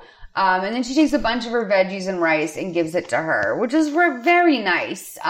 She gives everyone what they need. Exactly. Whatever that is, she fills that need for them. And she is right. Because if you have life in prison, if you somehow evaded the death penalty, which honestly I would not want to do, always surprises me when people don't want the death penalty. But you want the death penalty? If I was in this situation, yeah. If you ran out of appeals? I'm not spending my days in this place. No way. I'd be like, yeah, fucking stick the needle in, sir. Yeah. But I would have to pretend that I didn't want it in order to get it, you know? Yeah. Because if you want it, I mean, that's how Jody fucked up. So one of the ways that was leaving the camera, honestly, was how she fucked up. If I'm gonna like get into it, yeah, she could have taken that with her. It's at least in the top 10 of the ways that Jodi Arias fucked up. So Sarah and the guard are now hooking him in the closet. But what I was gonna say is that like this is it's a good message for life, and I think the kind of thing that like almost anyone should be reminded, which is about like failure. I felt inspired. I was like, yeah, man, like, yes, this Lifetime podcast, this is that for me in some ways, but I gotta find even more things that nourish me emotionally outside of my work, etc. Like, I gotta get a hobby, just like the vegetarian does, because otherwise, you know, you just kind of wind up staying by yourself and getting into YouTube videos of guys who, you know, buy liquidation pallets. So she and the guard, they're in the closet, and he says he's never felt this way about anyone. Their connection is so crazy. He says, she's like, you know what? I walk around with this pit in my stomach all day. Nighttime is the worst. I can't even sleep. Like she put a number on him. She is telling this man things that has never been said or thought about this man before, which is basically that she's so horned up for him that she can't live her life. And that she wants to be with him long term, I think, is what's going on. Like, once she's out of jail, they're going to be together. And that's, I think, what she's really selling to him. It's actually... That's what she's selling to everybody. I think that's what she's selling to Jamie, too, actually. We're going to hear a reveal later that broke my heart a little bit. But she says, you know, maybe you can get me a phone so I can call you at night. Maybe we can have phone sex. And he's like, you've got a one-track mind. And she's like, that's dumb. You can't get me a phone anyway. And he goes, baby doll, I can get you anything you want. That's why she's an icon. That's fucking smart. It is iconic. I mean, it is iconic. I really watched this movie and I was like, damn, and now I know what I have to do if I ever go to jail. Like, I'm good. I know. It was like watching an anorexic movie and learning how to be an anorexic. I was like, good. Now I've got my like playbook.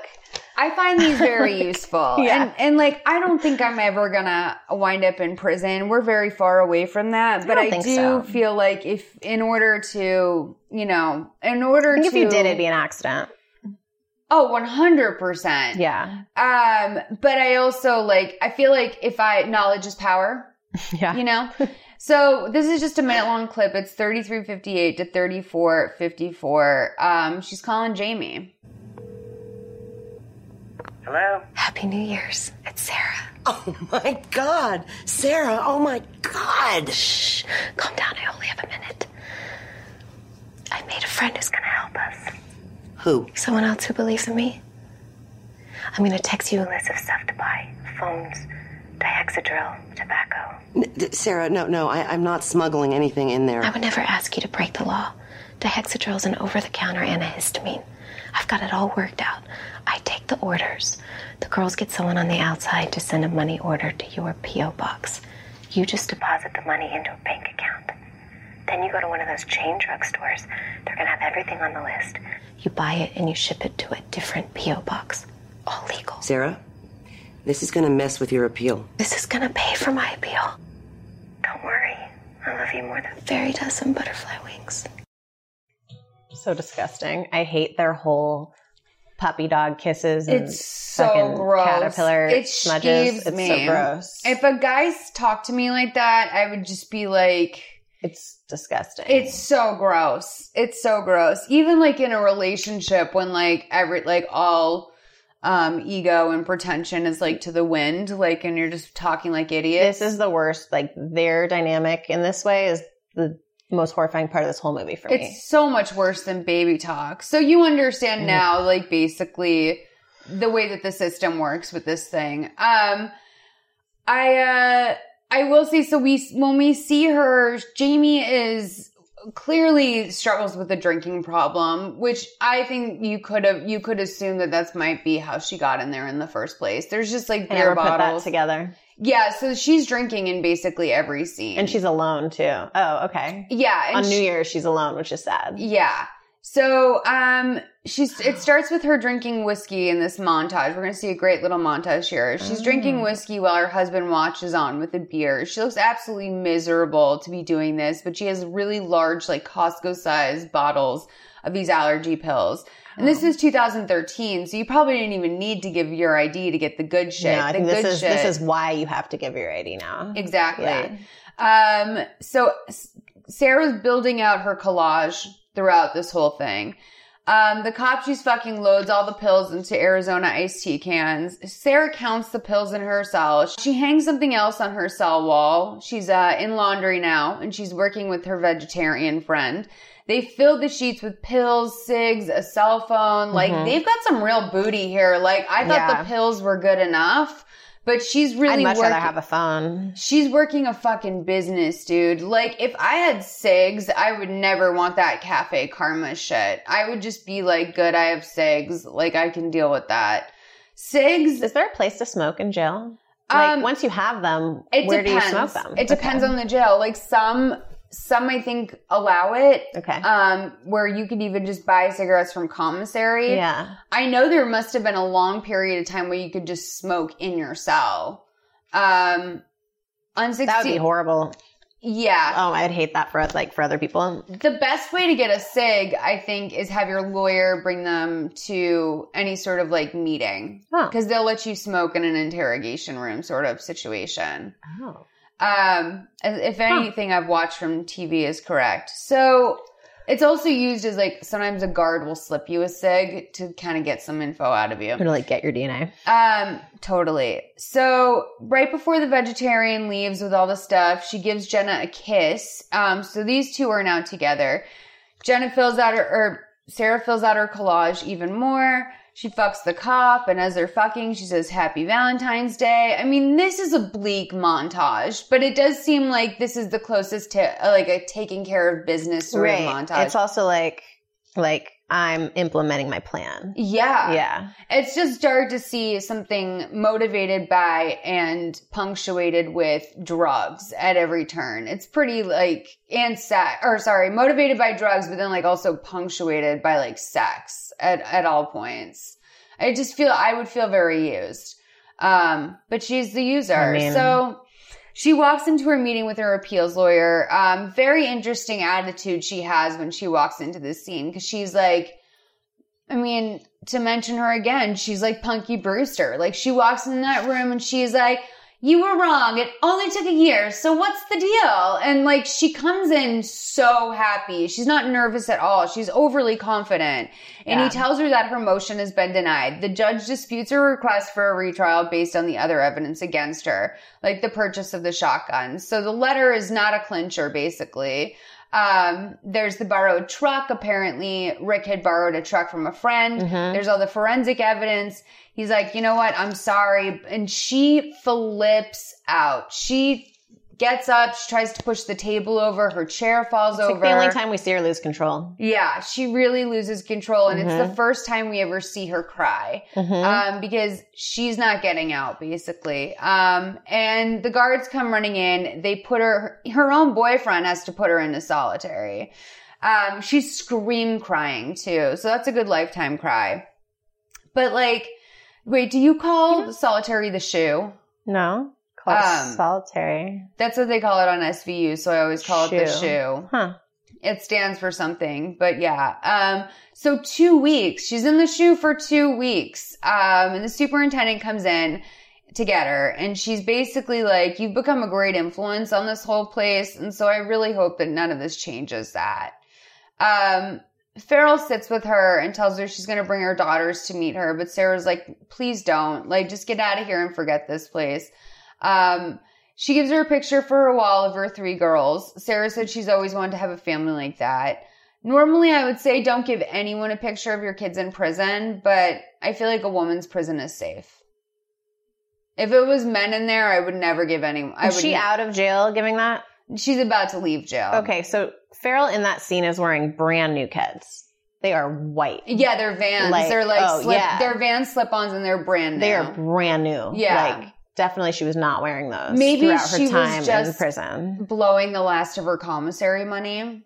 Oh, maybe. You know? I don't know. I just know they were just very white in that scene. And I was like, that doesn't really make any sense. When I think about commissary, I think that that's where I would get wrapped up, is that I would be buying just food and stuff. Is it clothes too? You can buy like soft t-shirts. Like, I mean, it's all sort of more closer to the same stuff. But from what I understand, you can buy radios. You can buy, that's where they get radios. And they have, you can rent an iPad.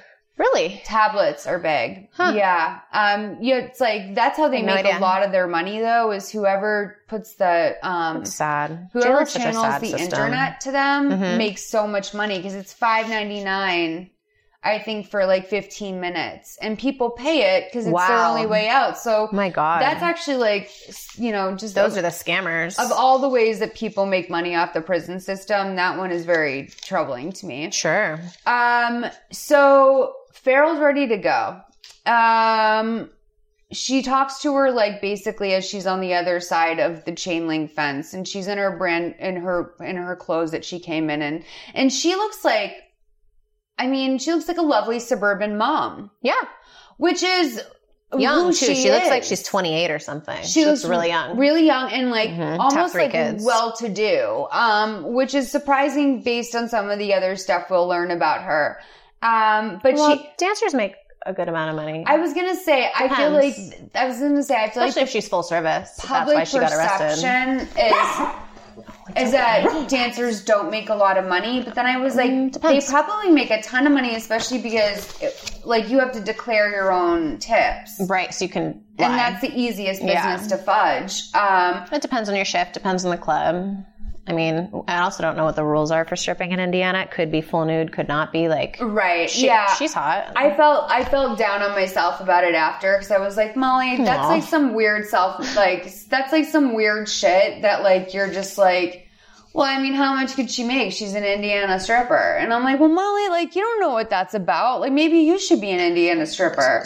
The dudes in Middle America, I gotta say, after doing a road trip and Tindering my way across America just to see what the dating life is like. Really? Those dudes are more hard up than I would say people on the coasts. What do you mean? Hard up for cash? Hard up for chicks. Hot girls. So if you're a really naturally girl next door, hot girl like Farrell, you're probably doing really well. For sure. And also if there's anything remotely exotic about you, meaning that you're from not one of the surrounding 4 states. Yeah. She looks like corn-fed, blonde, totally. She doesn't have much exotic to her, but. So, kind of hot guy comes out of the side door, and props open with a basketball while he smokes. And she sees this and she's like, oh my, it's that easy. There's just a door that gets propped open. She saw the opportunity and decided to go for it. So Corinne and the vegetarian are talking, and Corinne says that she feels like an animal because she has to ask permission to pee. People are already up in their business all the time. Soon there won't be any nooks or crannies to hide smokes. Sarah overhears this and she's like, what are you guys talking about? And Corinne says that there's a new prison commissioner. Everything's going to change. So we'll just play 3932 to 4104. What are you talking about? While he was in lock, we got ourselves a new prison commissioner. A real hard ass. He's adding movement accountability protocols. Cameras everywhere. ID badges, more rules. Shoot, we aren't in our cells or at chow. We got to present special passes. It's all about being the man. When is this happening? Next week.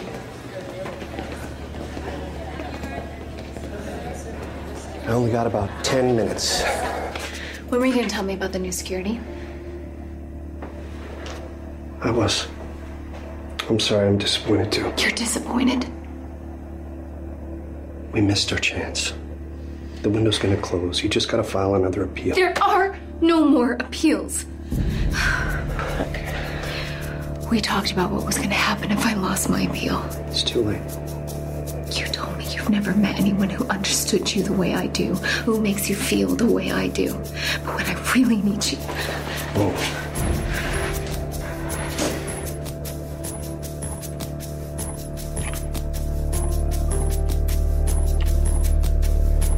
There's a door off the gym that isn't alarmed. I checked. It leads to the release area. And from there, I've got everything figured out. I'm not going to grow old in this prison for something I didn't do. Don't do anything stupid, Sarah. We'll get through this. Just get everything together on that list and be ready. So this laundry scam continues. She's getting brought some new stuff, some new clothing. But the linens in jail are itchy. The what? The linens in prison are itchy. They're probably I feel like terrible. Or they could just, because they're washed so much, they could be really soft. The vegetarian spots a visitor's pass underneath her bed, and she goes, "Did he give this to you?" "Yeah, what if they shoot you? At least I'll be wearing cute clothes." "Oh, shut up." So there's like a little flirty, like you might get shot by a bunch of prison guards. So a bunch of the women follow a guard down the hall. The vegetarian pulls down Sarah's shirt as if there's something else beneath it. There's a commotion inside the rec room, which I was like, please tell me Sarah's manipulated two women into getting into a fight. So there's a diversion. But she makes a break for the door by the basketball closet, and she slips off her first layer of clothing, and she puts on just some flip-flops that she has. And she texts, "Where are you?" on her sidekick. She gets a text back from Jamie, and she's running a little bit behind. She starts to freak out a little bit. She hears someone coming, but it's just some prison guard / coach guy kind of tossing the basketball back into the closet. She gets away. She confidently walks out. She pauses when she sees some other women who are coming out with passes too. And then she runs out of the prison and hops into a van that's being driven by the guard Scott, who's like filling up sort of in vain at the little gas station. The guard goes to check out his van, and Scott's being a real like cunt about it. Scott's the police officer she's fucking, by the way. So the guard, like, he doesn't, I don't know, like the guard does like a cursory glance, but it's like, Scott, you know the rules. Like, you know that, like, bullying someone into not looking in the car, like... In the Wikipedia, it said that they never checked anyway. Right. Like, generally. So that's why they thought that'd be a good idea. It's like a fake out, but it also just makes Scott seem like way more of a bumbling idiot than he probably is. So Scott goes, "Nice seeing you." While she's been in the back of the van while he's driving her to some other place, she's putting on a cop uniform or a guard uniform that she was slipped. Jamie picks her up in the lot where she's been waiting, and then now all of a sudden she is, she's on the lam. So then we see something that I wrote in here. I feel like I've seen more of this in pop culture in the last 5 years than ever in my life, but he's doing the red string on the murder solving board thing. Oh, yeah. This guy. Now, his name is Marshall. He is hot. Can get it. He can't get it from me, but I look at him and I see that he's hot. It's just not for me. Can we just talk about the escape for 1 second? I have 3 points. Lot. Escaping from jail in flip-flops is insane. So Number that 1. Actually is one of the only pieces That's insane. The only IMDb goof that has happened here. It says a tank top and flip-flops would be a poor choice of clothing if you were going to break out of prison posing as a visitor. Totally. Since tank tops and open-toed shoes are some of the clothing it's banned, visitors probably. are not allowed to wear inside the prison. Whoever got her those clothes from the outside got her a killer bra. Her tits look amazing. Like, it's underwire, perfectly her size. Like, so she's wearing basically like a gray, like, tank beater, to like sort of like gray wife beater tank top. Like a shirt you could get at the Gap, like a tank top. She looks really, hot. If she wasn't like, this is only an outfit a skinny person could wear. Like, you have to have a dancer's body to look as good in this outfit as she does. Okay. Like, that's not a tank top everyone can pull off without looking like it's like not a spaghetti strap. It's like a wide strap, kind of ribbed. Like bodycon, like those things wind tight. up looking lumpy and strange very easily. What else about the heist?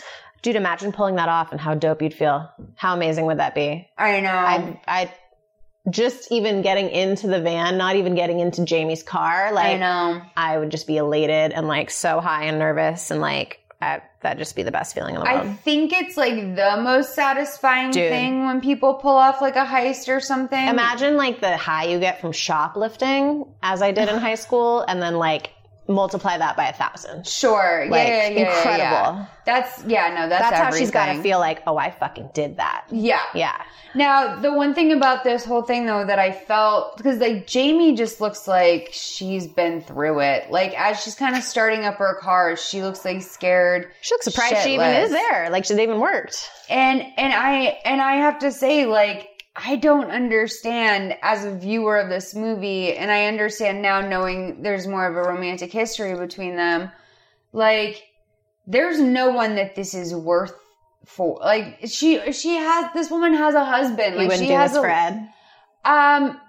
There's no way that Ed would be someone that I just met in jail like this. Okay. Like, Ed is probably the only person I would have done this for, but these women spent a collective maybe 2-3 days together, and occasional visitation and phone calls. That's on a true. It's stolen not like phone. they're long-term friends from before jail or anything. Right. That's and true. so that said, I'm either getting severe mental illness from Jamie or severe loneliness, or this must have been the love of her fucking life, in which case, poor Bob.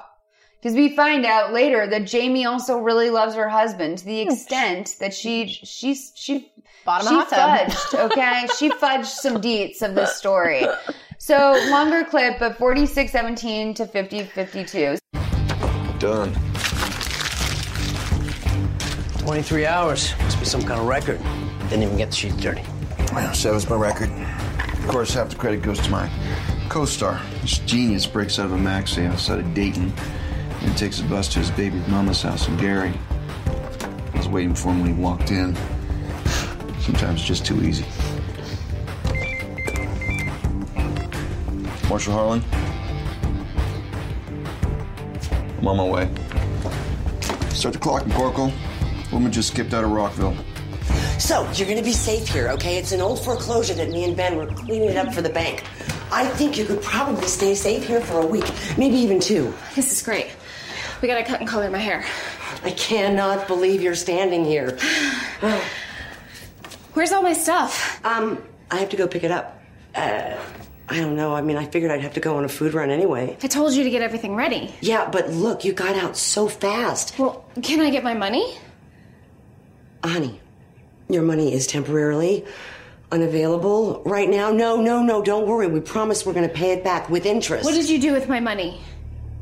Ben always wanted a jacuzzi. You used my money to buy a hot tub? He has a bad back. Oh, you said you'd never let me down. Here. Look. This is $33. I'm going to go and I'm going to pick up everything I can for you, okay? Hey, I love you. Like warm, fuzzy kittens.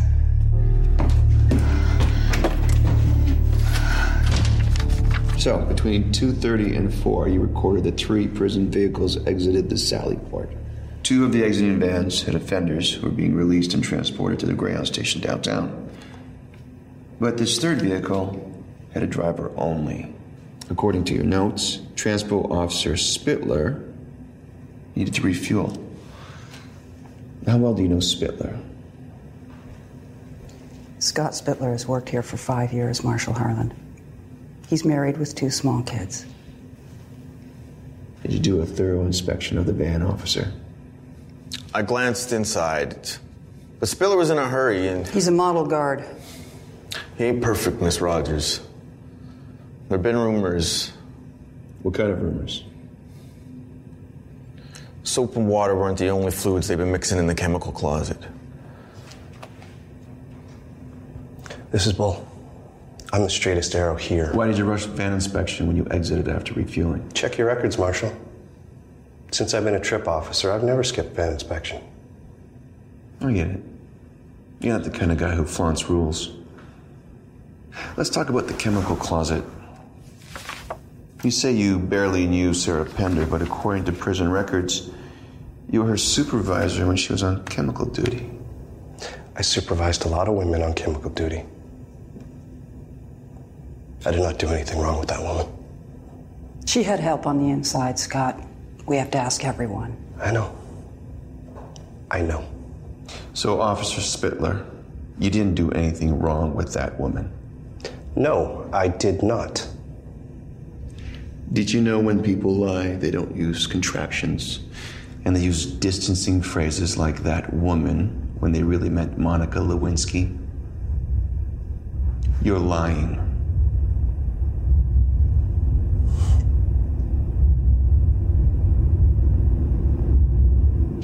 I'm sorry, Miss Rogers. Scott? Is this true? What the hell were you thinking? I don't know. It just made sense.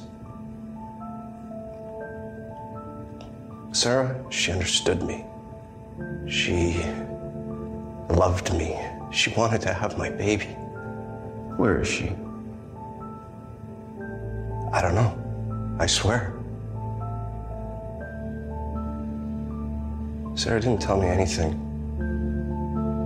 My job was just to get her to the parking lot.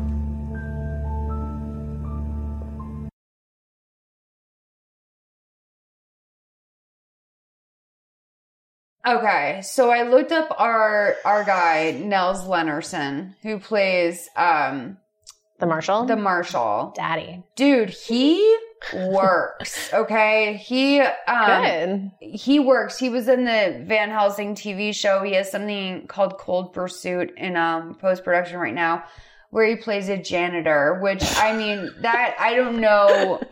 It's a starring role. Maybe it's one of those movies where the characters don't get real names, but are very pivotal. He was in the Who Killed Jean Bonnet movie as the commander. He definitely looks like he should be playing. It's a terrible movie.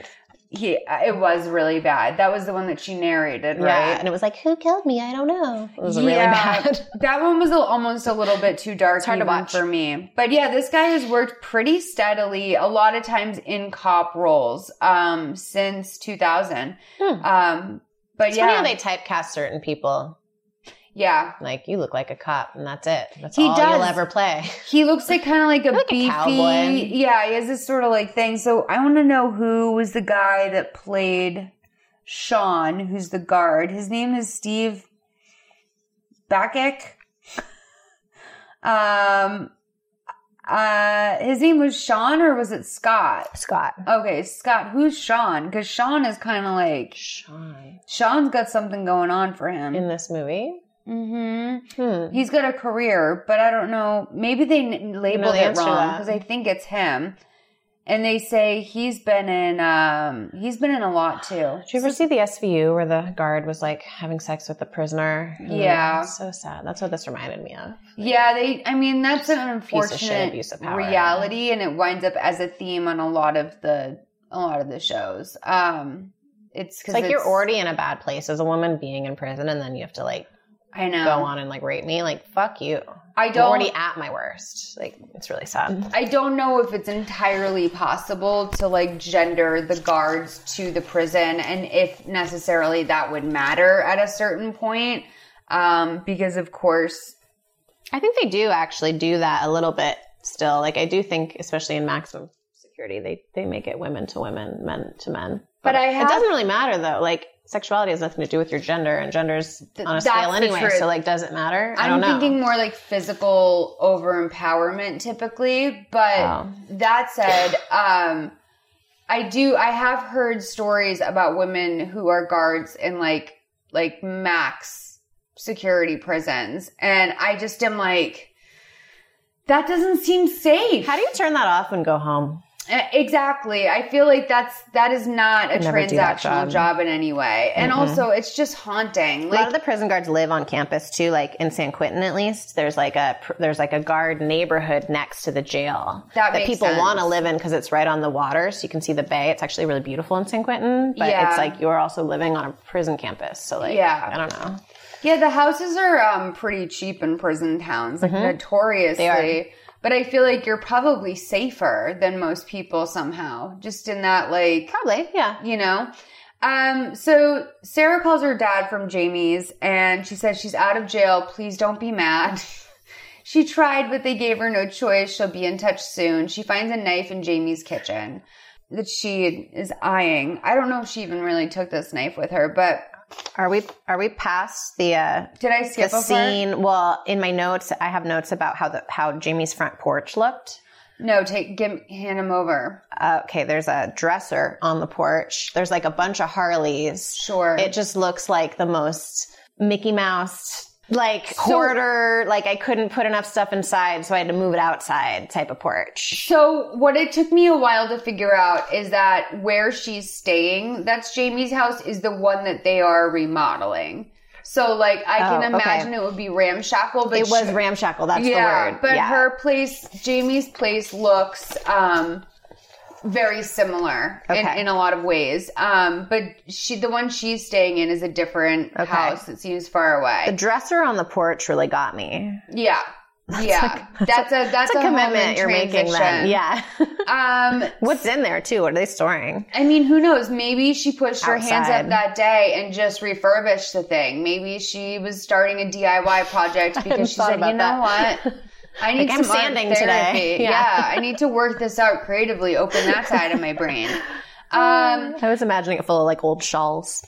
Can you imagine getting a call from someone in your life that you've already like committed to like the fact that you've gone broke trying to get them out? They are now going to serve a 110-year sentence, and then they call you and leave a message being like, hey, I broke out. Don't be mad. Like the fact that she thinks that she can push this with her dad. Yeah, it would just, it's because it's all very selfish, everything you usually need to do to get into prison in the first place. But this is just unrelenting. Like, she's like, it's true. I'm going to make your life, I'm going to make your life a lot worse.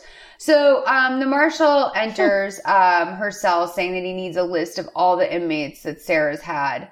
And the superintendent's like, that'll be a very long list. And he's looking at the collage over her bed and he sees multiple pictures of Jamie. And right away, like, how long has she been out of jail during this scene, do you think? So they make this whole time that she's out of jail in the movie, they make it seem like it's a good 6 months. But in reality, it's probably been about 2 days. Okay, because my question is like, why are they keeping her cell as like a memorandum? Maybe like memorandum? I don't know how to say it. Like, don't prisons have a memorial? Yeah, like don't prisons have overcrowding? Wouldn't they just have given her bed away, like as soon as she'd left? Or it seemed weird to like still have her collage on the wall. I think the only reason why is because if it's an escaped person, like that's all they have for potential. Like a crime scene? Yeah, got it. But then again, like that doesn't even really make a ton of sense either. But it's a lot of manpower that they are not using here. So he says basically, I want to talk to this one. So she's at home now. We see Jamie at home with her husband, and her husband says, I told you this was going to end bad. And she says the fat guy in the hot tub, she's going to kill me. The bell rings. Good for that guy. It's Sean Harlan, U.S. Marshal. Okay. Sean Harlan. Oh, that's who Sean is. So then who is? Scott's the cop. Sean's the marshal. Oh, so is Scott Spittler? Yes, that's the cop. Okay. So Spittler's had probably a better career than our boy. I didn't recognize any of these people. Yeah, I mean, sometimes it just takes like a little like, you get a vibe a lot of times. And sometimes a lot of especially in like a 2013 one, you get a lot of like great performances that you go into the person's IMDb and they've worked steadily after this. Oh, and it's like this is their launching point. It cut their teeth and like kind of show that they had chops. Like Mimi, it's a great movie. Mimi is very, very pretty. She is pretty, and she's tall. In real life, though, like she is pretty glam. Like in her headshot that she has, she's like a Debbie Reynolds look to her. Yeah, like almost like old Hollywood. Demi Lovato too, like a little like mashup there. But she's been working like a lot since I like her brunette too. The blonde actually, as I'm seeing now, the blonde here washes her out a little bit more. It does. Yeah. But they always do this weird thing that we've talked about on here before, where our lead is a brunette, so they try to take away other brunettes in the moment. And so far that's been true. They've had like a bigger black girl, a skinnier black girl, a brunette. The main brunette, but Mackenzie Phillips, that's probably why she has bangs, because they couldn't have two brunettes without one having bangs. That would be a different face shape. The fucking brunette. That's got to be it. The brunette with bangs mystery. Yeah. Which I'm glad that we were able to tie that together. I think that is why they did that choice, actually. But you're right. I think they go for very like, you know, they know that a lot of people are flicking this on in their hotel room, like, you know, drunk or like exhausted from traveling and just want to zone. And so they make it very easy to pick up. I mean, Lifetime movies are some of the... I appreciate that. In a Lifetime movie, it makes it very easy to watch. They're one of the only things that you can just kind of pick up like more than 2/4 of the way through it. She goes and answers the door to meet the U.S. Marshal at her door. Mm-hmm. He says he's looking for Sarah. And she says, Jamie says, did you try Rockville Prison? And then he's like... So good. Well, what's going on inside? She goes, Ben's in the back in a hot tub. You don't want to see that. And then the U.S. Marshal says, why didn't you ask, like, why I'm asking about Sarah? Good point. He's very much like, he's leaning on his like detective, like, I know you're a liar skills a little bit. He's like waiting for her to fuck up before he even like, and also makes like, her fuck up, you know? Some of it's just incidental. Like when he pointed out that, the cop that the guard she was hooking up with, like, didn't use a contraction when he was like, I did not murder her. Yeah. And, that was interesting to me to watch. Yeah. It was like, and then he brought up Clinton and like the whole thing. Yeah. That was interesting. And that is, that's something that I loved in The Devil's Teardrop last season. I do love like a little bit of jargon. This just felt like very thin and light to me. And also typically they save the big reveal of, you know, oh, well, most people don't call it a carcass. Oh, well, why didn't you ask about this? Most of the time they save that sort of to the end. Last 15 minutes. Yeah, they keep it in their pocket. But this guy's just dying to tell everyone how to lie to the cops. So basically, Jamie... He really gives his position away quite a bit. I mean, I feel like I know how to lie better, and I still can't lie. I took that note like, oh, okay, say contractions when I lie. Good to know. You got to process a lot. So he does say that the guard ratted on her and said that she was driving the runaway car. And Jamie goes, he didn't see me. Which he doesn't point out. She's absolutely categorically not denying that she drove the getaway car. That's like her trap. You got trapped. So he says, where is she? And Jamie says, Sarah didn't kill those people. I don't know why she fucking, like, Jamie is just such a slut for Sarah. She's really just like, will like say anything to help her out. And at this Sarah must have gotten really deep into her psyche and like made her feel really good about herself. Right. And she's just like a sex worker. She just, you know, says what she can to like make the client feel good and give her money and do what she wants. Which she is like, seduces. Yeah, she's really good at seduction. So I appreciate. He's like, basically like, listen, honey, you can't help out Sarah anymore. You're aiding and abetting a prisoner. And then Ben... You got your hot tub. Walk away. Ben comes in with his towel and he says, you know what? If you don't tell the man where she is, I will. He's the real MVP of this whole thing because like he got the hot tub. Ben has a fucking backbone. Yeah, he gets a hot tub. He does the right thing after taking the criminal's money. Yeah, I think Ben... He looked away. He looked the other way on a lot of this stuff. Like when he sees his wife who just got out of jail, like loading like antihistamines into an envelope and like just letting this convict come stay with them. Like Ben looked the other way a lot. So Sarah has a big pair of scissors. He wanted that hot tub. We see that she's going to be slicing her hair. If these are like basically like stationary scissors, I think you call them. Is that what it's called when they're like big and heavy like that? They're not kitchen scissors, but like stationary scissors. I don't know, but I know what you're saying. It was a very specific pair. So the cops arrived to the house that she's been staying at. I know, I do too. It's really cute. It's not too dramatic though, which I appreciated, but also felt was very I thought she was going to like do a pixie cut or something. Oh, she lobbed it. She went for the lob. So it's cute. Her face is so pretty and like she angular.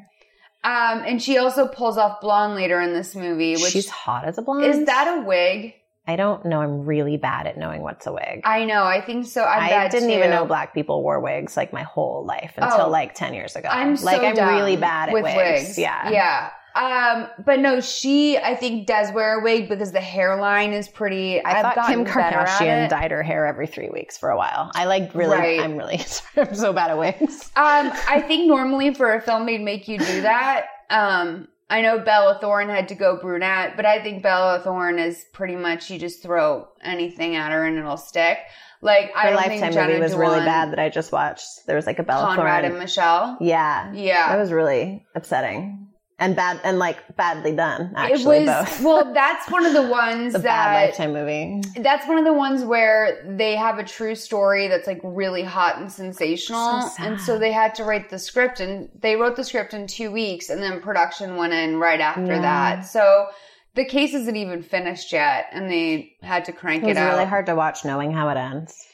Yeah, and that it's actually not even over yet. Yeah. Is that she's still they're trying to turn it into a First Amendment issue, which is... Really? So that she gets off? She can say what she wants or whatever? I mean, you know what? Honestly, I honestly don't. I think that she actually was kind of being abused by him in a way, too, but the fact that he was telling her every single day he was going to commit suicide. So I don't know if I totally... I've been plagued by that as well, and it's definitely emotional abuse when people do that. Yeah. But I also didn't sit there and tell my loved ones, like, well, just go ahead and do it then. Right. That wasn't my reaction. I think she's sick, and I don't think it was normal at all. Yeah. I think the only reason why I think it's so concerning is that because in making it a First Amendment issue thing, it's a pretty unlikable thing that she did. And I think to fuck around with the First Amendment and set a precedent like that is really dangerous because the people will refer to that case forever. Yeah. That's true. And it becomes very petty. So, she, the cops are raiding this house. We need to see your hands, blah, blah, blah.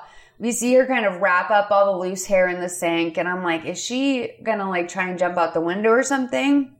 No. She's not even at the house. She's at a warehouse cutting off her bathroom, her hair in the bathroom. So they're at totally the wrong location. And she has gotten out of there with her new chic bob at a totally different location. The U.S. Marshal says that they need to do an America's Most Wanted alert and have all eyes out for her. So America's Most Wanted, I'm sure pretty much everyone listening to this knows what that program is. Is it still on? I think so in some iteration somewhere. Huh. I think if not, it's insane that we don't have it just because there's such a climate of violence out there and so many people, you know what I mean? I feel like we should have it on Twitter. There should be in a world where people are not getting banned from Twitter for legitimate threats, I do think, it's, you can't put a person's face on TV because they threatened someone with a tweet. But, not yet. But it would be nice to see sort of things handled that way again. Cause I think the public wants to know that the police forces out there are actually working to solve some of these things. Cause I think that a lot of people assume. Especially stuff that's really matters and not just cops on TV. I watched Cops the other day. Yeah. And it was really petty stuff that they were bothering these people about. Cops is amazing, but it's not a learning tool. No, it's not a learning tool. It's what you put on because nothing else is on cable. Yeah, I went through a weird stage of getting really into Cops, and we all have, I think, at one point, to be honest. Yeah, I feel like I'm learning more from Dog the Bounty Hunter than Cops. With Dog the Bounty Hunter, we really wanted to run into him in Hawaii, but alas, we did not see him. I know. We thought about it. You know what's so hard is that Dog the Bounty Hunter was Dog the Bounty Hunter's canceled party was basically one of the first. Why did he get canceled? He said the N-word in a tape that was released. Bummer. And this was an early on sort of thing. This was maybe 10 years ago when. Oh. Yeah, it was around the time of the Mel Gibson thing too when he got pulled over. So not everyone was getting busted back then. Yeah. So he was one of the first ones. But I think he had a redemption arc that I'm a little bit surprised about. I don't think... people dress up for him as him for Halloween now. So I think he's back in people's iconic in his own way. I love Beth. His wife? Yeah. And Leland, his son. And Lisa, You're deep in the this baby game. girl. Yeah. Baby Lisa. She's feeling herself. She's out now. She's loving her haircut. She's at a big discount store now. It looks sort of like a like a dollar store adjacent type thing. And she's getting a burner phone or two that are 50% off. There's a big 50% off on it. I'm like, I love that she got a deal. What a deal, yeah. She's looking at some blonde box dye, which was a nightmare for me to see. Because I just was like, it brought back a lot of memories for me from high school and college that I don't want to revisit, being the HG golden blonde. Right. Color, 6G, whatever. And she's so pretty. I'm like, I think she could even pull off that burnt orange hair. That comes without being toned, but you know what? She pulls it off. So she runs into Mimi. She looks great as a blonde. I know she does. She's just so hot. I honestly feel like she could pull off any color. So Mimi runs into her at the drugstore and says like, "Oh my God, I didn't recognize you." And Sarah's just like unfazed. She turns around. She's like, "Yeah, that's the point. Can you pay for my stuff?" Are they from the same town? Why are they in the same CVS? I think that probably it's like most of the people who go to the prison are from like the same 30-mile radius. Wouldn't you get out of that 30-mile radius then if you were Sarah? Like, I'm so confused on why she's at that drugstore. She does say later on, so like, weird. You know, someone asked her why she's not making a break for the border. And she basically is like, because that's what they'd expect me to do. No one's expecting me to like move around the commoners or whatever. It's weird. So Mimi's like, girl, they're looking everywhere for you. It's on radio. It's on TV. They already arrested 2 people. I felt so bad for those 2 people too. I was like, oof, that's gonna suck. They arrested Jamie and the cop. Oh, okay. I was thinking civilians. No. So, like, they were like, you look kind of like her. The people who aided and abetted her, those are the people that got arrested. They got time. Right. Along with her recapture. Right. Yeah. Yeah, that cop went to jail, a piece of shit. She also tells Mimi, who, you know, for a long time was making those fake IDs, she says, I need an ID. Mimi's like, girl, I'm on parole. Like, I can't be doing this for you. I love Mimi, like, turning her life around. Yeah. Because Mimi That's what you should do when you go to jail, is, like, take an assessment of, like, what's important and then try to better yourself. It's not, like, to help your, like, 23-year-old sex pot friend. Well, that's a very optimistic view of a lot of times what happens in jail. There's a lot of people that should do a lot of things, but Mimi seems to, especially for being the prison party girl, seems to have really, like, you know, she's got a pink cardigan on. She's not fucking around.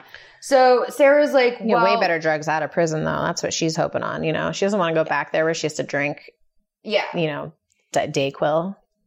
Cafe Karma. Yeah. So she's like, I can get you an ID through my DMV guy, but they're not cheap. And Sarah's like, well, do you need jewelry to sell, clothing, sell your car, whatever it is, like, you owe me. That scared me because if we're flashing back to that scene, psychotic. That's not an you owe her shit thing. Like, this is not real leverage. She's like, take me to your house then. And she's like, I have a boyfriend. I can't do that. And she's like, I slept on a bus last night. And like, this is supposed to be some sort of turning point where Mimi is supposed to like bring her in after this. And I'm kind of like, you're getting spoiled way too quickly, girl. Like, you spent 2 weeks in solitary confinement. I would rather sleep on a bus than be in a prison in solitary confinement. I have a really good job, and sometimes I sleep on a bus because I'm traveling or whatever. It's like, we all sleep on a bus. Good for you. Yeah, and like, the fact that she thought that Mimi, of all people, another hardened criminal, was going to feel bad for her about that, girl, please. It's crazy when people think you owe them something. When really, like, no one owes anything. And if you don't want to do something out of the goodness of your heart, you shouldn't do it. There is no owing anything. And, like, that's Sarah's hard lesson she needs to learn. Right. That literally no one owes her anything. And she needs to just, like, you know, you can only depend on yourself. Yeah, I struggle with that because I'm never out here trying to cash an emotional check. You're not entitled to gratitude. No, I know. You're really not. I know. It sucks. You want it, but it's like, no one has to give it to you. Whether you think you deserve it or not. I know no for everybody, one has honestly. to do that to you, but then it makes you not want to be generous towards anyone else. Yes, and that's, I think, why people become so bitter and closed off to people. That's a lot of the time, actually. That's my deepest fear in life, is becoming super, super cynical. Aww. And I just never want to be that. I never want to be that person that's like, everyone's just, you should just assume they're lying. Yeah. You know, I don't like to live like that, but I guess some cynicism is good for you. I just like, that's where I'm like, dude, like. It's a fine line between naivety and cynicism. You gotta like live in the middle somewhere. I'm very naive. Yeah. I'm very naive. So. You're aware of it though. But like not enough that it helps me. Like I'm never just like. in hindsight. Do you know what I mean? I'm never like. Oh, I'm sorry. Well, guys. this is my naivete kicking in. Yeah. It's like I look back and I'm like, well, that's because I'm still naive as fuck. Yeah. So this is great because we get a good little like character actor scene. We get to hear a little bit about Sarah inside the prison from Corinne, the vegetarian, and the superintendent. This is a real blockbuster moment for me. I love Corinne. No idea who she might contact or where she might be going. Sugar, I'm not even sure what white girl we're talking about.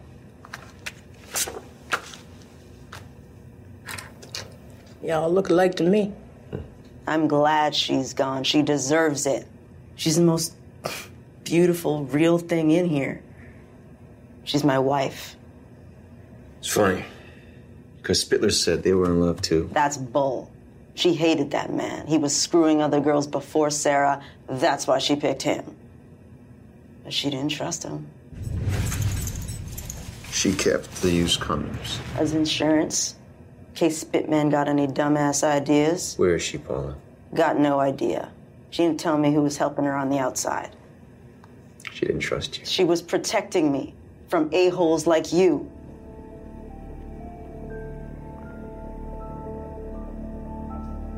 Sarah made me believe anything was possible. She loved me for who I am.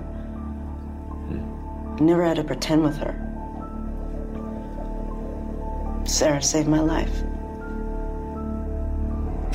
Sarah was very popular with the other offenders. She did good things for a lot of them. They loved her. They'll help her now. Counting on it. Been chasing fugitives for 16 years. First thing I'll do is reach back to family and friends. Either of these women been released? Mimi Lund got out last year.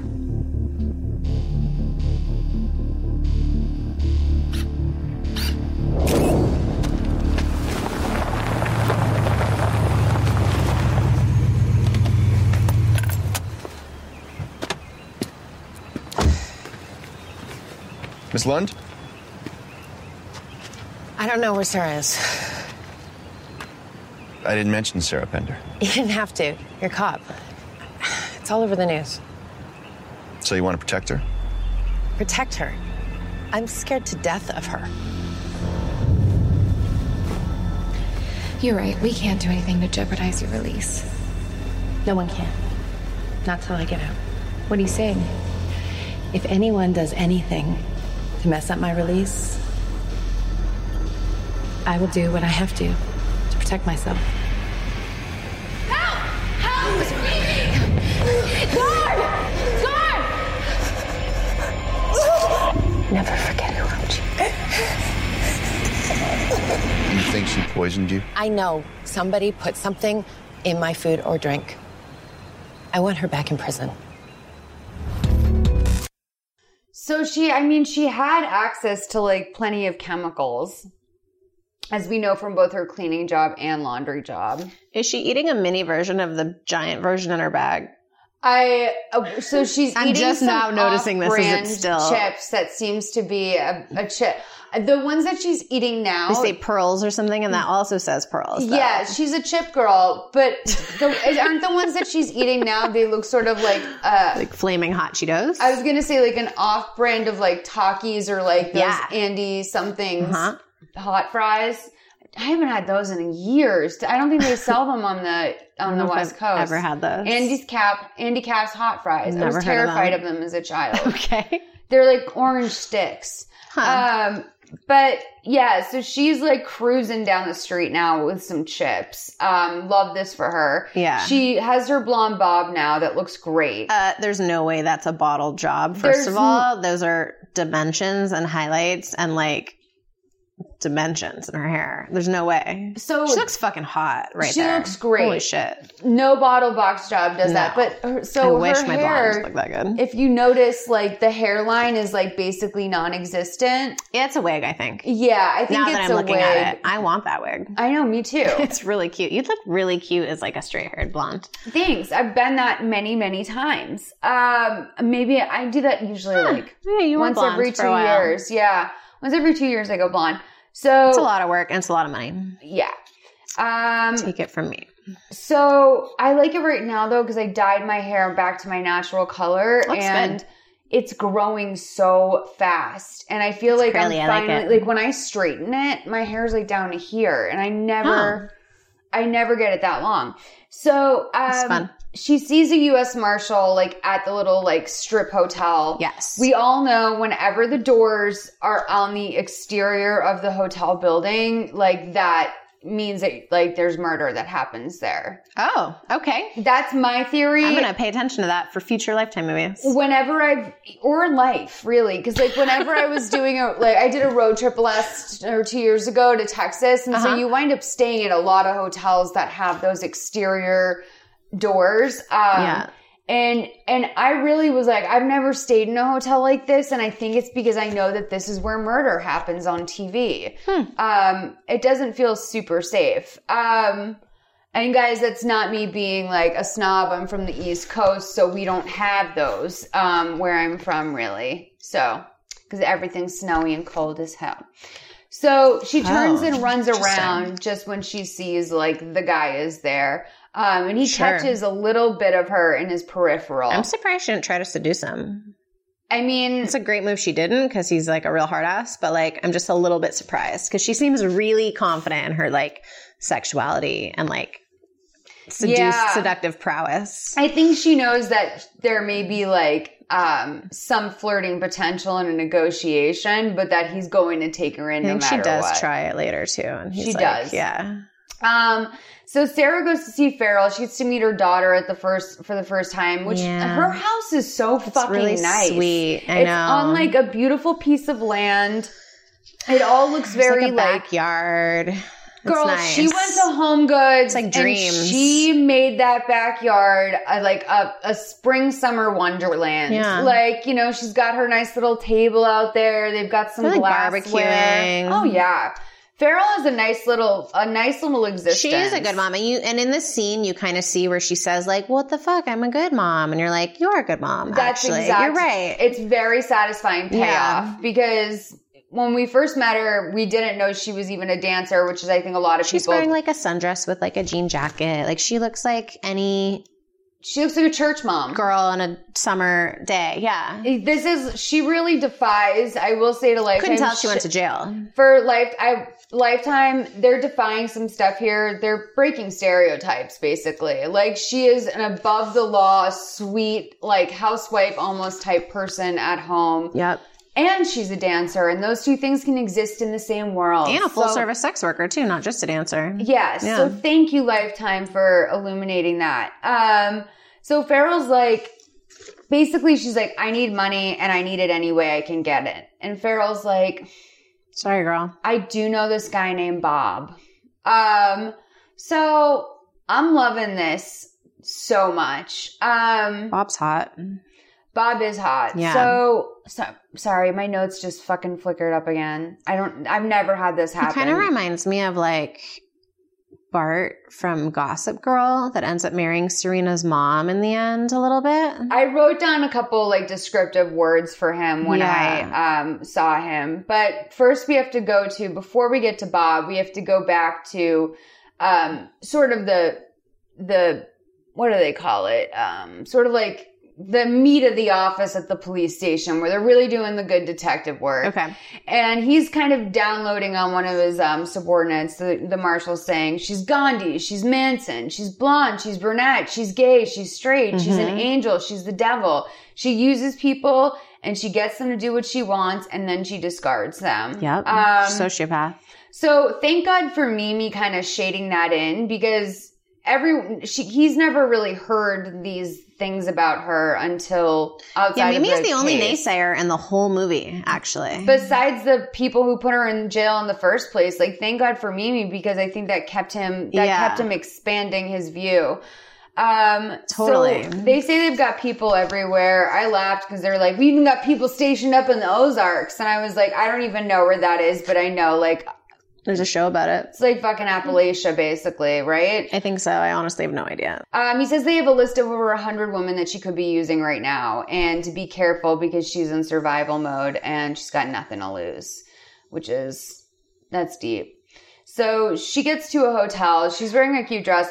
I'm thinking she got it from Farrell. Literally, Brittany would wear that dress for like a fashion show on her Instagram. Yes. It called to me like bandage dress. It's that Charlotte Russe sort of, it's a mall dress. Yes. It's 100% a mall dress. It's got like red cutouts around the neck.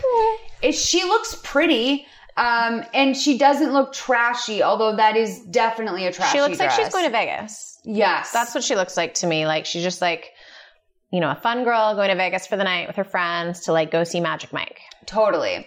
So she gets to the hotel. He says, you must be Ashley. You must be Bob. He closes the door and we hear from behind the door. It was $400. Whoa, you're not in a hurry, are you? So we know this is a $400 date, which I thought was kind of a low ball. They're in Indiana. Yeah, so that's it's true. cheap there. Yeah. I don't know. Yeah, you're right. So Bob looks like a TV dad. I wrote this. $400 if you're broke is pretty good. Oh, like yeah, if you're it's broke, great. you know, like that's a lot of money. I'm not trying to be a Sarah, but I just also was like, I see this beautiful young woman and this guy that looks kind of wealthy and like this really nice hotel. And I'm thinking, for an hour though, probably. Right. Like I don't think it's for the whole night, but I think she makes it the whole night because she's like, oh, a hotel room. This is really nice. She don't got no choice. Yeah. So she I likes wrote, that bathtub. for some reason, he looks like a dad from an oatmeal commercial to me. Okay. Or a young grandpa that's kind of hot. Yeah.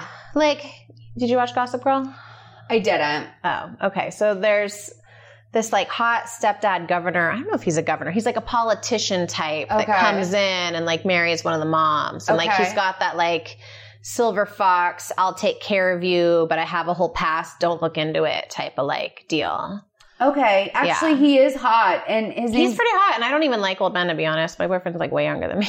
He's in, his name's Andrew Arley, and he was in 50 Shades of Grey. I've never once seen that movie or read the books, and I don't think I ever will. I think he played I think his last name's Grey. He played Christian's dad.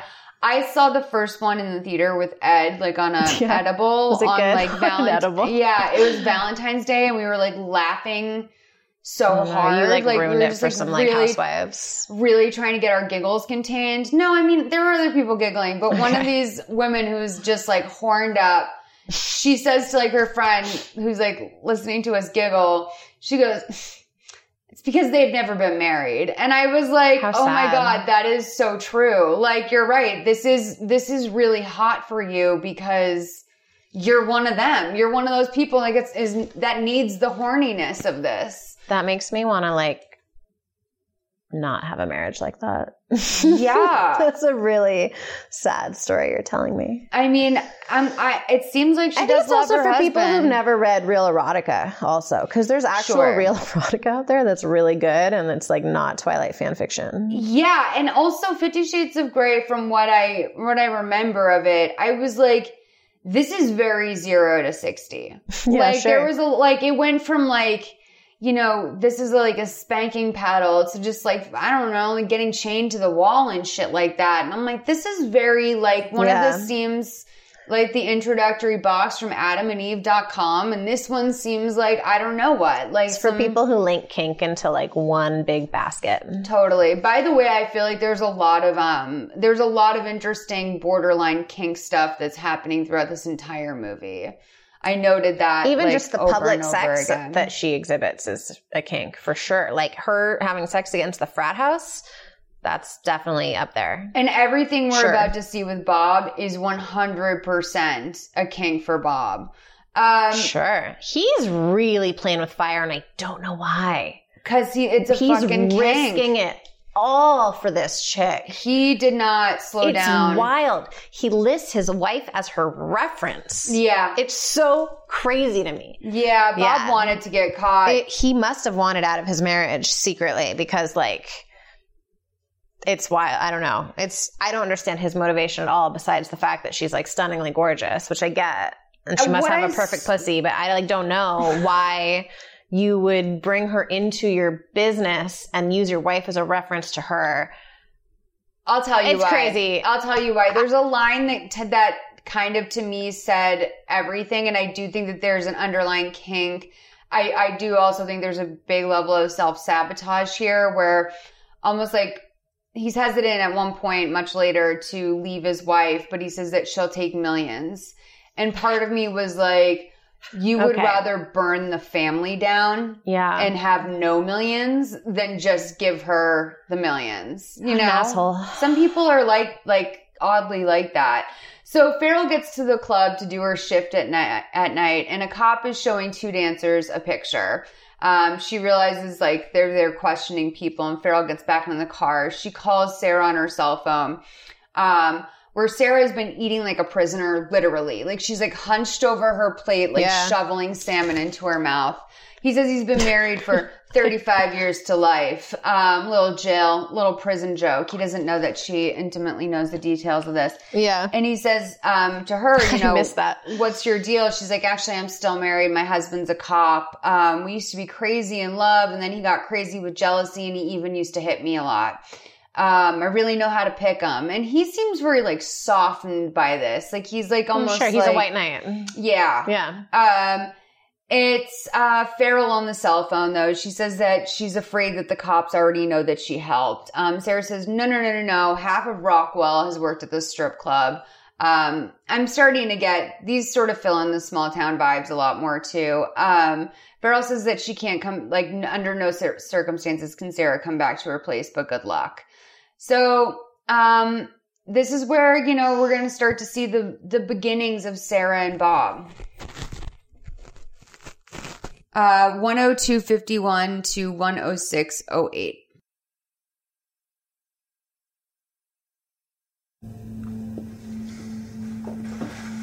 Hey, everything okay? I might need a place to lay my head tonight. Well, consider yourself home, baby.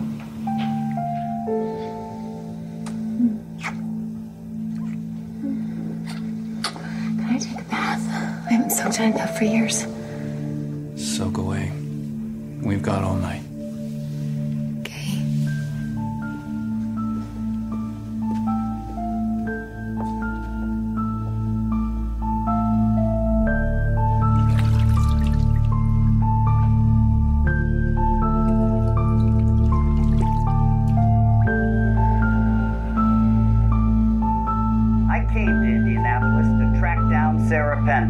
Pender's a convicted killer who's been on the run for 72 hours now, and there's no telling what she's capable of next.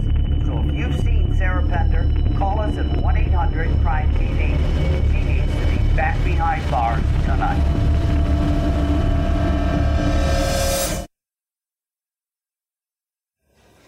You're still wearing clothes? And your face is all over TV. You're Sarah Pender. I believed you were in trouble. I am in trouble. I'm not what they say I am. What did you do? You're gonna kill me? Turn down service.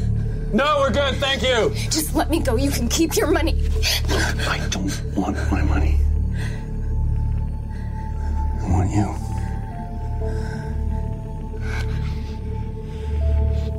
I know I should have called the cops right afterwards. I should have told them about Rick. But I did more than enough time for that one mistake. I wasn't about to do any more.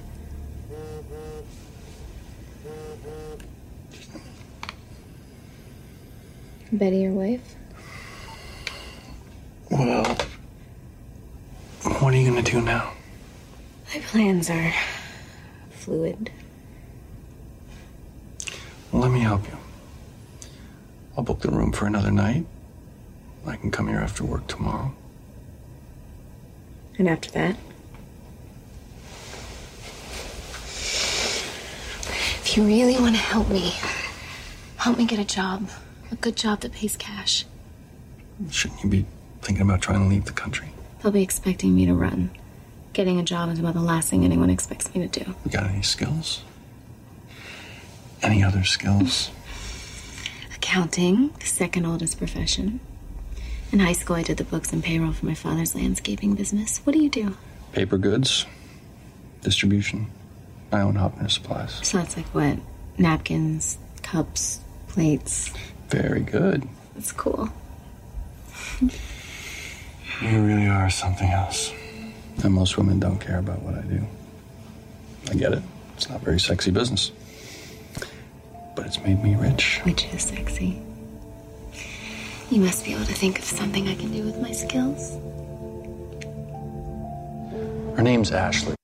Bob is like very, very into this. And he says something to the effect of, for years and years, like none of the cheerleaders in high school would ever take a look at him. But like, look at him now. He's with America's Most Wanted Woman. It's so sad. I wrote in my notes, he's so sad, talking about how sad he was in high school. I mean, that informs a lot to me. Mm-hmm. And like, also just, there's that has to be a kink there where it's the only woman on America's Most Wanted list. She's beautiful. They're both getting off on the notoriety. She likes it too. Yes. And I think that like, I don't know whether or not he believes that she did it.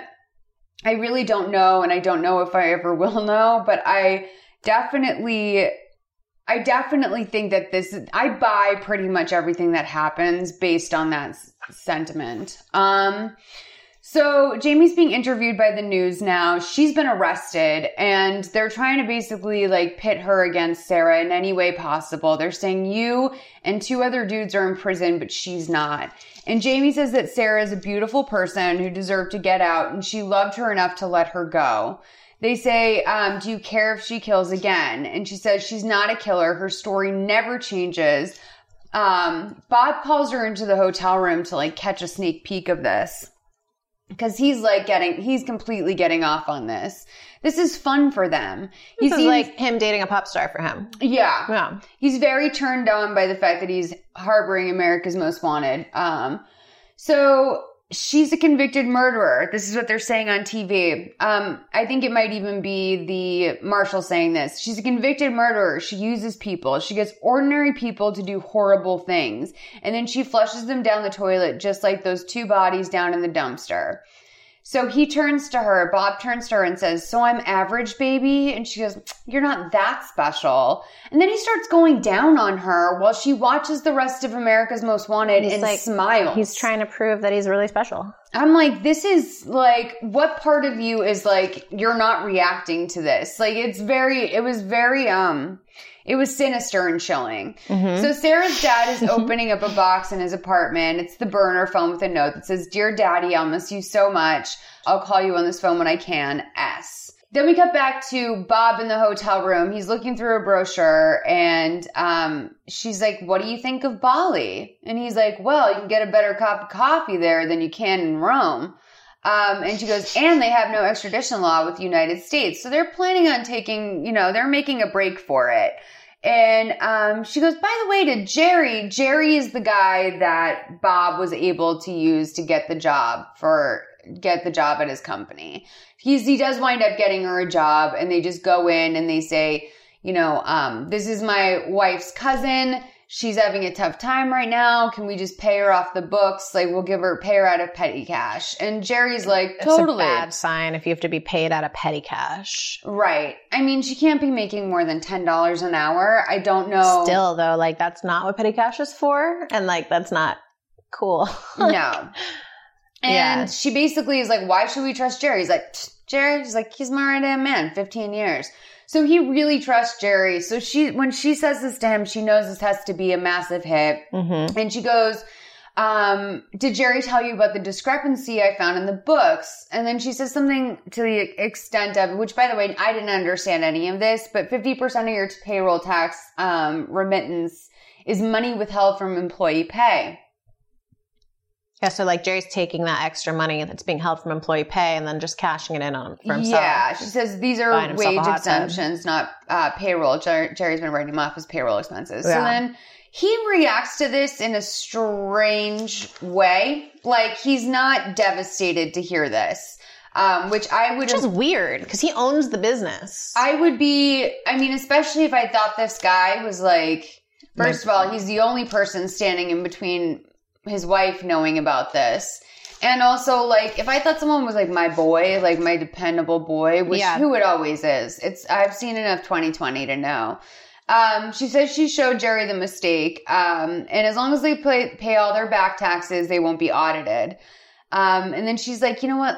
Maybe I should do the books at all your offices. And he says that she can't, that his wife is on the board and she can't find out about what's going on with them. And do you think that's because his wife has more money than he does? And so he's like a schlub to his wife? Like, that's why? Maybe. Because why is she on the board? I mean, I think they started maybe it together. Like, sometimes they bring in friends and family. Like, a lot of boards, especially of like self-made companies, are stacked with like friends and family, and then they go out and find like a couple like more legitimate. I thought it was mostly investors. Impartial, right. But sometimes you give shares to people on the board. She says, you know what? I love what we have together, but you're aiding and abetting a fugitive, and we need to figure out a long-term plan. Otherwise, they're just playing a dangerous game of house.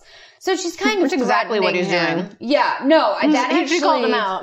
That sat with me because I think whenever I hear the expression we're playing house, like, you know, or something else, I don't really think diminishes the relationship. I've never realized how completely derogatory it is. But I'm like, you really are no different than two kids being like, I'll be the mom, I'll be the dad. Like, it really is. She called him out. I don't think I've had a revelation like that since Dirty Little Secret. Damn, that's saying a lot for you, Maltz. Yeah, because sometimes I just don't realize the impact a word has. So Sarah's like looking at Corinne's mugshot on her work computer. Oddly enough, Jerry approaches. He's like, so I spoke to Bob about the error that you told him about, and I decided to do some digging too. There is no cousin Ashley. Should we call the wife?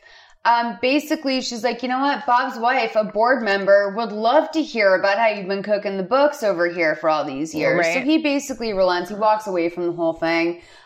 She knows her shit, girl. So Sarah's dad, great at a power balance. Oh my God. She's so present too.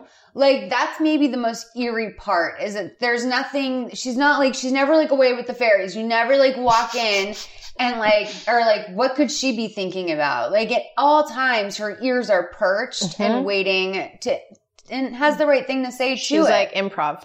Yeah. Wow. So Sarah's dad meets with the U.S. Marshal. Plot twist for me. I didn't expect that. So he tells him that her mom left when she was just 3 years old, and he went and like basically picked her up that day and then never stopped spoiling her. Never took, she was the type of kid, never took no for an answer. She always wanted more and more and more. Can you imagine what a brat she'd be as a kid? Probably insufferable. But like, I feel like if you're like this man that like kind of like inherited a daughter you weren't taking care of before the mom bounced, like. But then I also wrote, we could all take lessons from Sarah on getting other people to prioritize making us happy. Sure.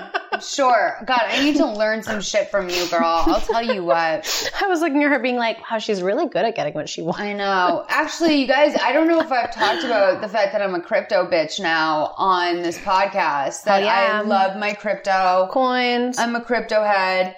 And Jenna was the first person who I knew who was like, yeah, it's like, I mean, you have a lot more in like this whole game than I do, but I just started earlier. I actually have no other knowledge. Yeah, we're the same in that. It's really like I've gained some knowledge recently, but I learned by just putting in like $25, and then I think it was like $50 was like kind of sort of my initial buy-in, and I bought a bundle, and then I learned from there, like watching it, the volatility of it. And when I say that crypto's wild, I mean, it changes every second. It's every second. There's no stock market hours, so it's 24 hours. I completely understand like how people wind up maniacs. Sure. over this. And also how a lot of like sober people get into it. Because this is like the most like dopamine, like just it hits you, man. Anyway, never invest more than you're willing to lose. That's a good rule in general. Emotionally, financially. Yes, exactly. So when her dad's fucking ratting her out, the marshal's like, do you think that Sarah's capable of the crimes that she was convicted for? And he says no, but that when faced with survival mode, she is capable of anything. That's intense for your dad to say that about you, in this context. So the marshal pores over her highlighted law book, and he finds a pic of Farrell's kids in the pages and puts it on his board. The burner phone that apparently her dad gave over to the marshal rings, and Sarah calls, and he sets in right away. He goes into the phone and sets a tracking feature, which definitely did not exist standard on a Sidekick or whatever back then. But this is how they're kind of telling us about tracking in this movie. Let's play 112.04 to 114.18. Daddy. Who is this? U.S. Marshal Harlan. Don't hang up. How did you get this phone? Your dad? He has nothing to do with this. You dragged him into it when you sent him the phone. That's why he called me. He called you? Yeah. A real nice man. Leave my father alone. You're killing him, Sarah. Shut up! Shut. Tell me where you are. I'll bring you in. Do it for your father. Must be pretty frustrating, Marshal Harlan. He got pretty close to me at that motel, and ever since then, all you've been shooting are blanks. Whoever's helping you, they know you're a killer. I'm not a killer. So your two roommates shot themselves. Rick is an idiot. If I wanted to kill someone, I wouldn't have shot them in my living room and then dumped their bodies around the corner. Then why didn't you call the cops? Because I was scared. I just saw my boyfriend kill Drew. Yeah, that would scare anyone. I get it. You saw your boyfriend shoot Drew, then you saw him shoot. What was her name? I didn't see Rick shoot Trish. I wasn't there. You just said. They got a weak hit on 2 towers off I-80 between Gary and Toledo. She's been in the Midwest the whole time. Get on it. Fender just let it slip that she saw her boyfriend kill Drew. She's always claimed she wasn't in the house when the killings occurred. Well, does it really matter? It's the first slip-up she's made. When she does it again, I'm gonna be there.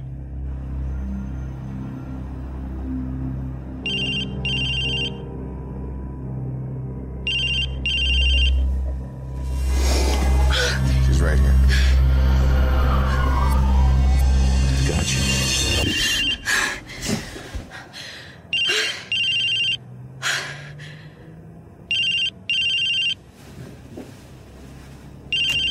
Where have you been? I've been calling you all night. Hey, what's wrong? Everything. U.S. Marshal's gotten to my dad. Jerry knows I'm not your cousin. I'll handle Jerry. I can't do this with you anymore. All this hiding and pretending. I need to find someone who can commit to a future with me. Listen, I'm that guy, okay?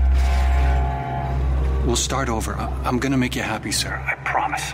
So Bob has now rented her an apartment, and it's pricey. It looks like a really nice apartment. It's in Chicago, right? Yeah, it's in downtown Chicago. Dream.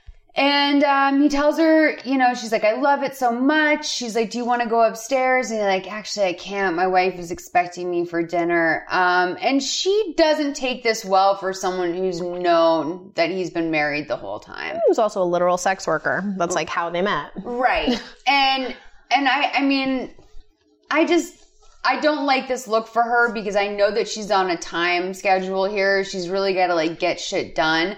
But I don't like this look for her because I feel like this is almost like stereotypical levels of annoying. And this is going to push him away potentially. Okay. There's a lot of threatening going on her end. And a lot of subtle pointing out that he is just as guilty as she is right now.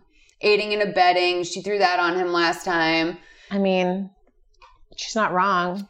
So she's got to make a power play. Right, exactly. And so she's about to try. So she points out that, she can't marry. He's like, I can't marry a fugitive. And she's like, you can't marry anyone unless you get divorced. True. And he's like, well, Betty could take me for millions. And she's like, well, maybe there's another solution. And it's like, girl, don't do this again.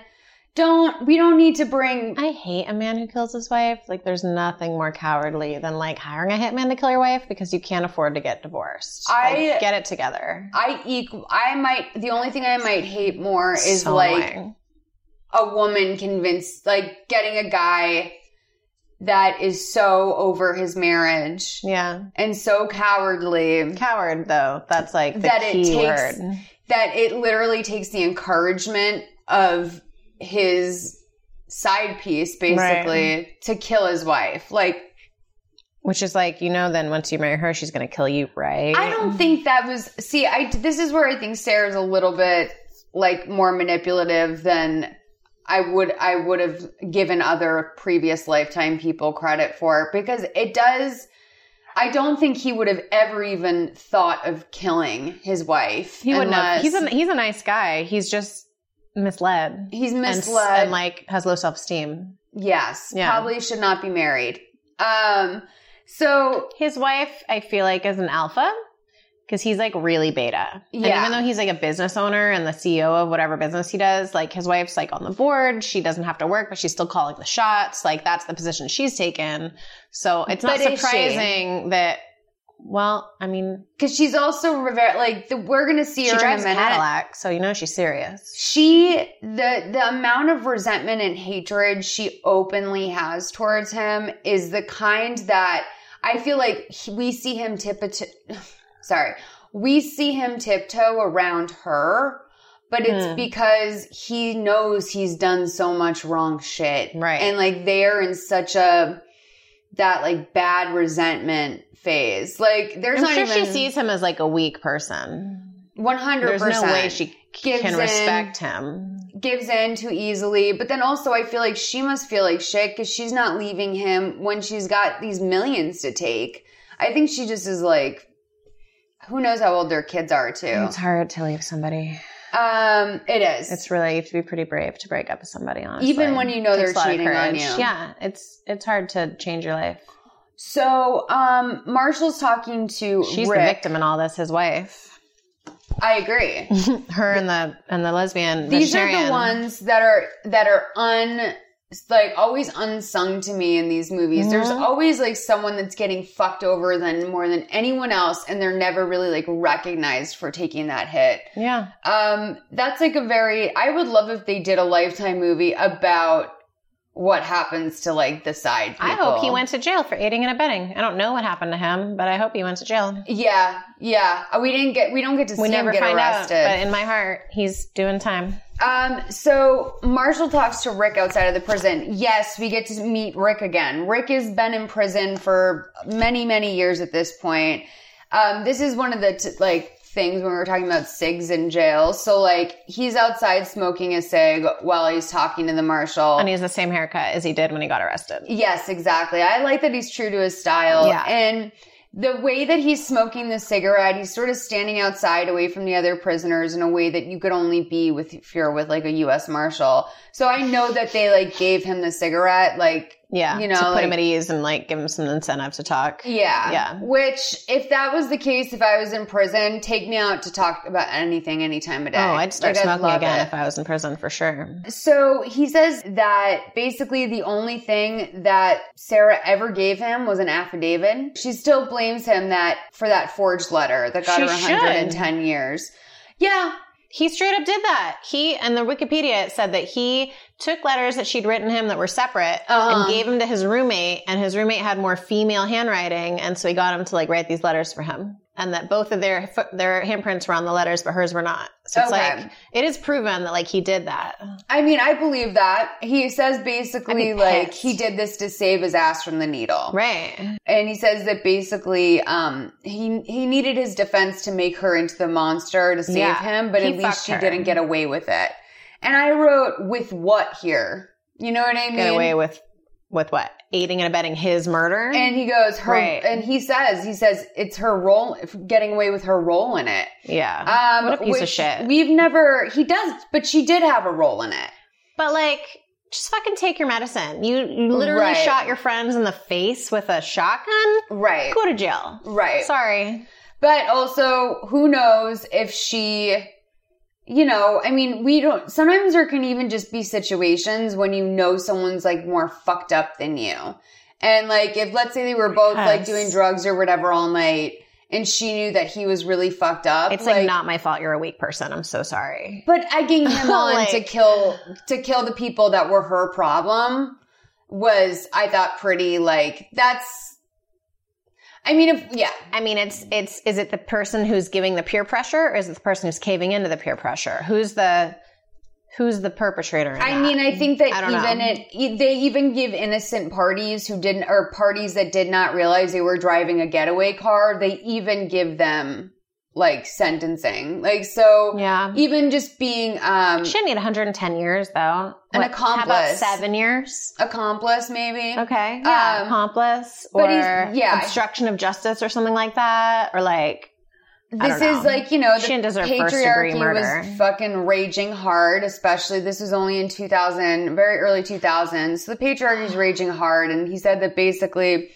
they needed that sort of letter basically in order to make her to the monster, which I do think that she would have slipped by.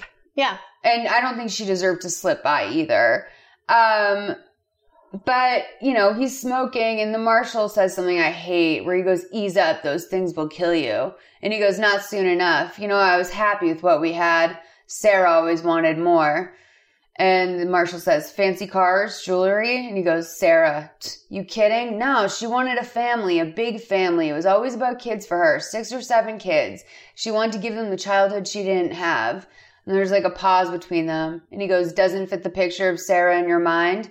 So Marshall gets sour about this. And he's like, all right, I'm done here. Calls the guard. He leaves. So then Marshall gets to his office again and he calls, he tells his assistant to call Rockwell and see if anyone in her world had 3 daughters.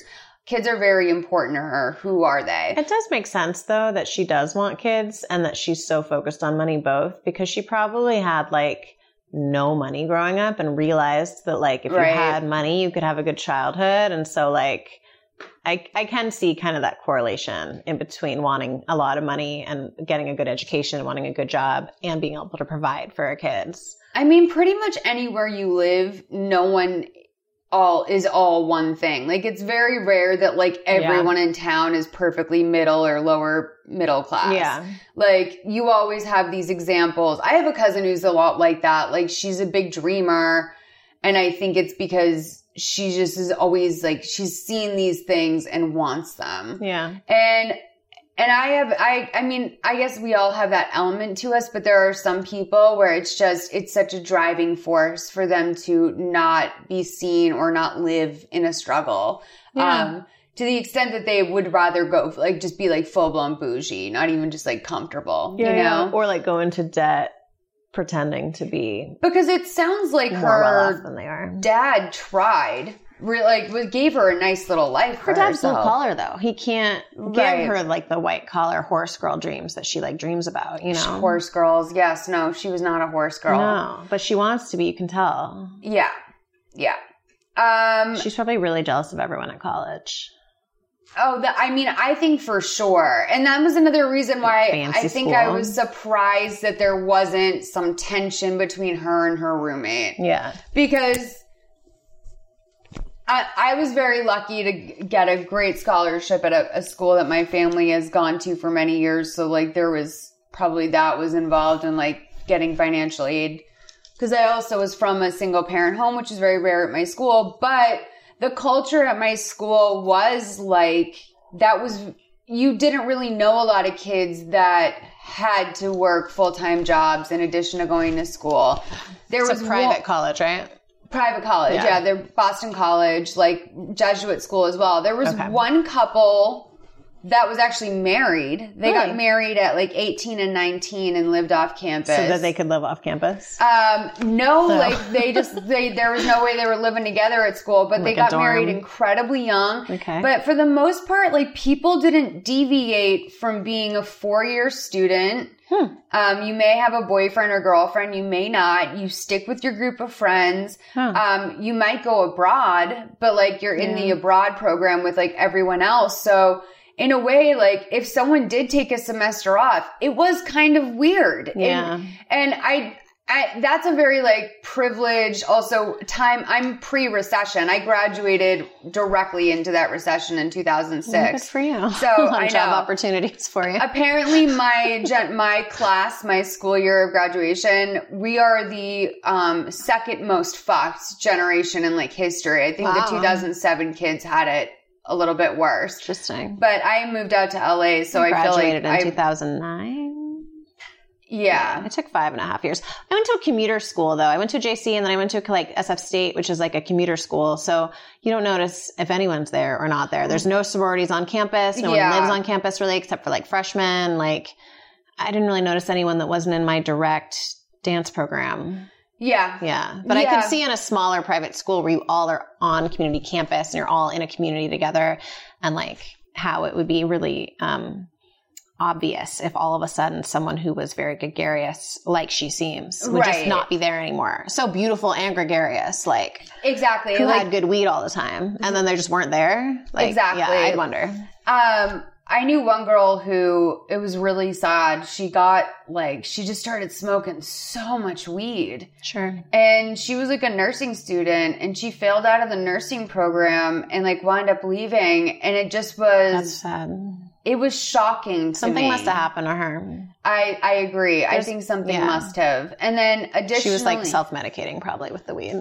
Right. And then, what was the other thing I was going to say? Boston College didn't have Greek, but we did have like, I was in my sketch comedy group. Like you were like involved in a secondary activity that was like a club.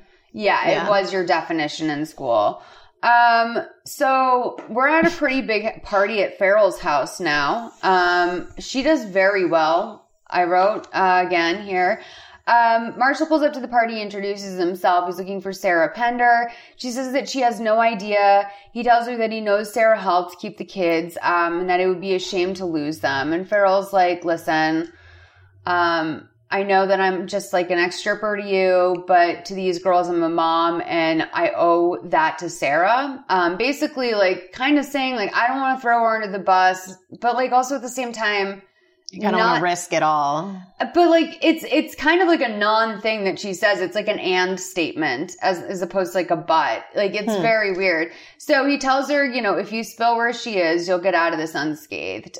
She looks back at her girls and then she just like gives in apparently, because now we're at the fancy exterior of Bob's suburban home. I wrote, this is $1 million house for sure. Can you believe cops when they say that? Don't you want to get that in writing before you actually give them the news that you're going to give them? Like, why would she believe some guy saying like, oh, don't worry about it, you've got immunity? I mean, it seems so stupid to me. Well, I think that, if you want my actual answer, I think that she's a single mom in a socioeconomic situation who knows that she's wearing a scarlet letter for a variety of reasons. Sure. You know, not just, sex worker, It can, a lot of times it can be just, single mom. It can be strange enough to be a single mom of 3 children. Sure. We don't know who the father is, but Sounds tough. Yeah. And so in a way, like, I think my mom, who was an honest working woman, house cleaner with no criminal record that I know of, I think that she would have kind of buckled too. I often buckle around the police just because, they're intimidating. Yes. And like, first of all, there's no sort of like, you're not going to win a fight with the police officer. And oftentimes, you know, I see people be very bold about this, and like thankfully a lot of times it's like, or thankfully, ironically, I don't know how I want to use that word, but like it's a lot of times it's like older white guys that like really are like tuned into like the NPR situation and are very like kind of like leftist guys that are like, they know their rights and they will exercise them in front of the cops to like prove a point. Right. And I'm so impressed by that, but I almost feel like in 99 Problems, like Jay-Z says, like, you know, the guy, like, cops will think you're like, you know, you've got something even more suspicious going on for knowing your rights. And like, that's kind of what I would be negotiating in my head. But also, they couldn't look in his trunk because it was locked. So, but they're going to call the dogs. I mean, that's true. That's true. And like, that's the, you know, that's the whole thing where it's like, sometimes I wonder what's better, is knowing your rights or, you know, giving a statement. Yeah. It's tough. So Bob's house is really, really nice. He's washing his hands, and then he goes into his vanity and he finds like little jars of codeine, which we know that codeine is like what Sarah's kind of had her eye on in terms of helping him with an overdose or something for his wife. His wife is like cutting. It does make you sleepy. Right. And when she was looking it up on her computer, like it said like 6 codeine will kill you. And I was like, that seems really low. That does seem low to me. Right? Yeah. So I've only taken liquid codeine though, so I don't really know how many is in a pill. I don't think I've taken it since like a surgery. So his wife sees him in the his wife is out in the beautiful garden. She's cutting roses. She barely even looks up at him when he comes out. And she's sick of his shit. Yeah, she's like, let's just play the scene because it's the tension's thick. When did you get home? Dinner won't be ready for a while yet. I opened one of those Napa Pinots you like. What's the occasion? We didn't used to need one.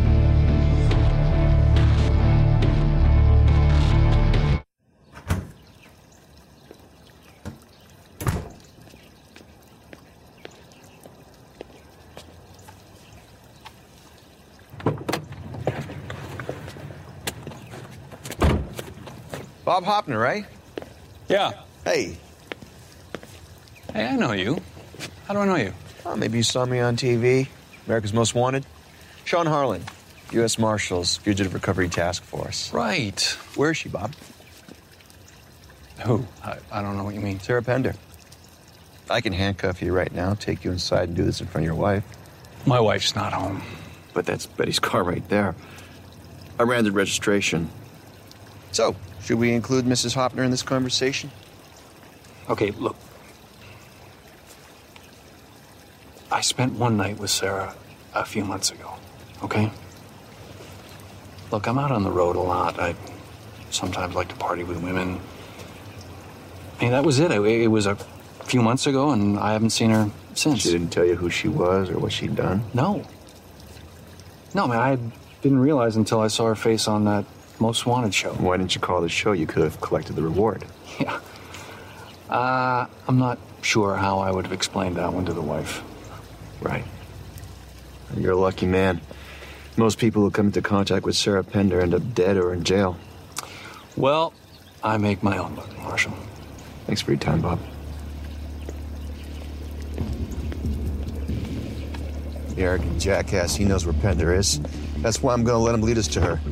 How many cell lines does he have? He's got 3. First one seems strictly business, mainly 9 to 5. But the third one never calls his home line or his wife's cell. Lots of calls to Muncie up until a month ago. Recent activity is all in the Chicago area. I'm going to Chicago. Stay up on all his lines. Her outfit's so non sequitur. It's like a outfit, like a blouse you'd wear to work, and then like a church sweater.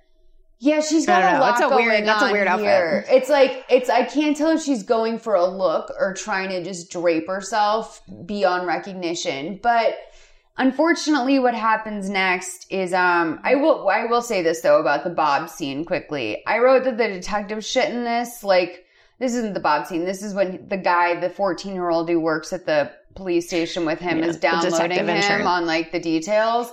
I wrote, the detective shit in this is basically like Diet SVU, which really makes me think that it's not bad, but maybe this is actually really like just a bad movie. Because SVU is kind of like, it's not as sophisticated as I thought when I started watching it in college. Can be. Depends on the season. It's true. It does depend on the season. They're coming back around for me. The Robin Williams one is sophisticated. It's a great episode. Barba was also the best character in the history of the show. God bless. It's true. Very attracted to Barba. I love him. I wrote, did Bob kill her already? Because he keeps, like, a lot of composure when he's speaking to this U.S. Marshal if, like, potentially he murdered his wife 24 hours earlier. So I'm guessing she didn't. Sarah walks down the street in this strange outfit, this little hodgepodge outfit she's wearing. And this guy spots her and he goes, "You're on TV, right? Like some sort of reality show or something?" And she's like, "No." And he keeps looking back. He like knows her from somewhere. Sarah calls Bob and she's like, "Listen, I can't wait to be happy with you. Just like call me when you're on your way." The marshal's pissed because his office is like moving slow for some reason today. Like they didn't know that they already had the warrant that they could give the cell phone carrier to give to, to get all the details they needed for the case. So they're like behind. And I think they're just showing us that to get us to see that they're behind. America's Most Wanted airs. The host is giving his rankings of his favorite fugitives of the year, which seems like it seemed very dark to me like until crass. I realized like, oh, I love my favorite murderers. Like maybe it's similar to that, but like the guy from America's Most Wanted doing this seems a little strange.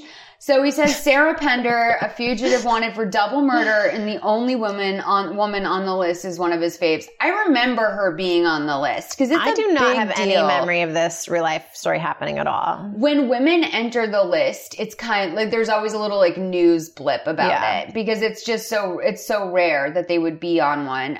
The phone rings. She asks for Bob. It's Marshall. They get a ping on the cell tower that they needed. Sarah's smart, and she starts packing up right away. There's a knock at the door. It's from the gas company, but it's not from the gas company. They're meter reading. So when she goes to open up the door, they're like, "Sarah Jo Pendler?" She goes, "You got me." Where's Marshall Harland? She wants to know where Marshall is. She assumes that they're behind it. And the guys are like, "Who?" So she like looks back and she's like, "Oh shit, like this isn't a Marshall job?" So now that we know, like, that Marshall is not responsible for this arrest, of course, right away your mind goes to, oh my God, it's that guy who thought she was from reality TV. And sure enough, it is. So her neighbor, they said in Wikipedia. Yeah. So Sarah greets Marshall very smugly, like criminals do only in movies when like the detective walks in and they're like, they've got you. I feel like Jodi Arias also did that in real life. Yeah.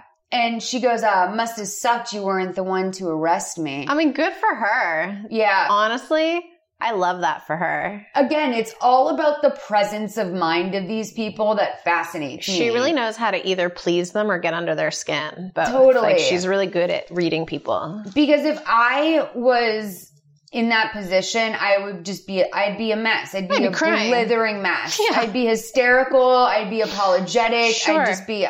I'd be hoeing myself out emotionally. Yeah. So, he says to her, sometimes it takes a village. So, which is another Hillary Clinton title of her book. 2 Clinton references in this movie. We say it about raising my dog all the time. So I could not do it by myself. So unless you're like me and basically, your dog won't let anyone else take care of them. So I know. No, she'll go to anybody. That's so sweet. So there's some news footage of Sarah being arrested. We're going to see this. There's also, we're going to see in this next clip that you guys won't, a hilarious shot of Bob and his wife watching this on the news. Okay. His wife's just like kind of glaring at him. He's staring straight forward as if he got like paralyzed to death in bed. And they're on other sides of this king bed. Like very far apart. You can't get more. He was probably, one of his ass cheeks was like riding the edge of the bed. Like I'm sure that one of his ass cheeks. King beds are a lot bigger than queens. Yeah. Like the difference is huge. The last 2 weeks sleeping in a king's been like really different. It's strange too. You can get a lot of distance from your mate in one of those. You realize in movies how, that's the best part of a king. You can have your distance? Yeah. Yeah. It's like you're sleeping in 2 different beds. It's great. Especially when you put that memory foam in the mix. I have memory foam where like you can't even feel them getting up. Yeah. It's perfect. But Wags takes up most of my bed. I'm only allowed to sleep on 1/5 of my bed. And my body is always falling. I've fallen out of the bed a couple times because Wags hogs it so much. Your dog is like 7 pounds. I know, but he likes to sleep on the inside and I like to sleep near the nightstand so that I can put my waters up and down or whatever. And it's funny. So there we go. I have back problems. You're such a dom. In a multi-$1,000 bed. So, It was the nicest thing I ever bought myself. So me too. I got a Tempur-Pedic, and I will fully recommend that. Every therapist who's worth their salt, especially if you're someone who deals with stress, anxiety, chaos, or whatever, the first thing they tell you is that, like, when you're working on yourself, you need to also work on your bed. Like, get good bed. Yes, because that's your comfort place. Yeah. And, like, you need to be able to give yourself, a lot of people don't have much outside of their bed in terms of comfort anyway. Sure. So it's like they always say to invest money into your bed if you're doing self-work. I got one of those Tempur-Pedics that has a remote control that lifts the head and the feet up. Yeah, I've always wanted that. Especially like with a back injury, it's like nothing's been better. Always wanted that. Is it clunky? No. Well, no, it's not clunky, but it is hard to move. Like if I have to move now, it's really heavy. Yeah. Yeah. That's great. So we're going to play basically one of our last clips, which is the news footage, and then we're going to hear Marshall and Sarah discussing all of this and wrapping it up on our drive back to the Slammer.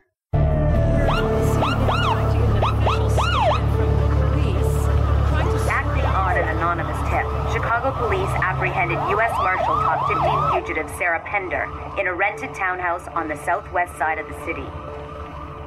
The tipster, who wouldn't leave a name, recognized the double murderer from an episode of America's Most Wanted, which aired earlier tonight. Pender will be transferred back to prison in Indiana in the morning.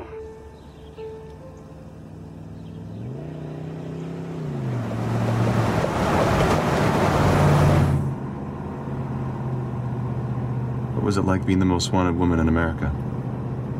Horrible. You can't ever relax. The key is moving forward. It's a waste of time looking back. You did something, you didn't do something, it doesn't really matter. What matters is what you do now. Today, tomorrow. You gotta have goals. A plan. You always gotta have a plan. Is that why you started dealing pot with Rick? Rick was small time. He hardly even broke even. Drew was screwing him over, so I got the idea that we should branch out. Took him up to Purdue. That was pretty much the last normal day of my life. I never hurt anyone. I'm a good person.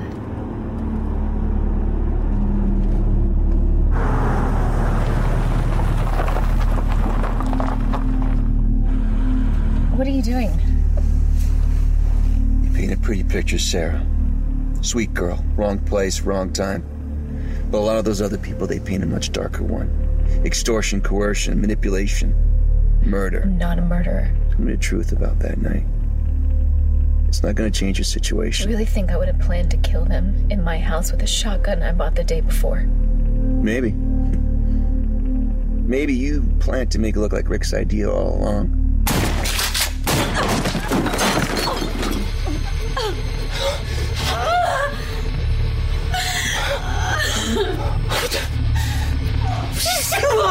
Who would the cops believe? A petty criminal? Or a pretty physics major?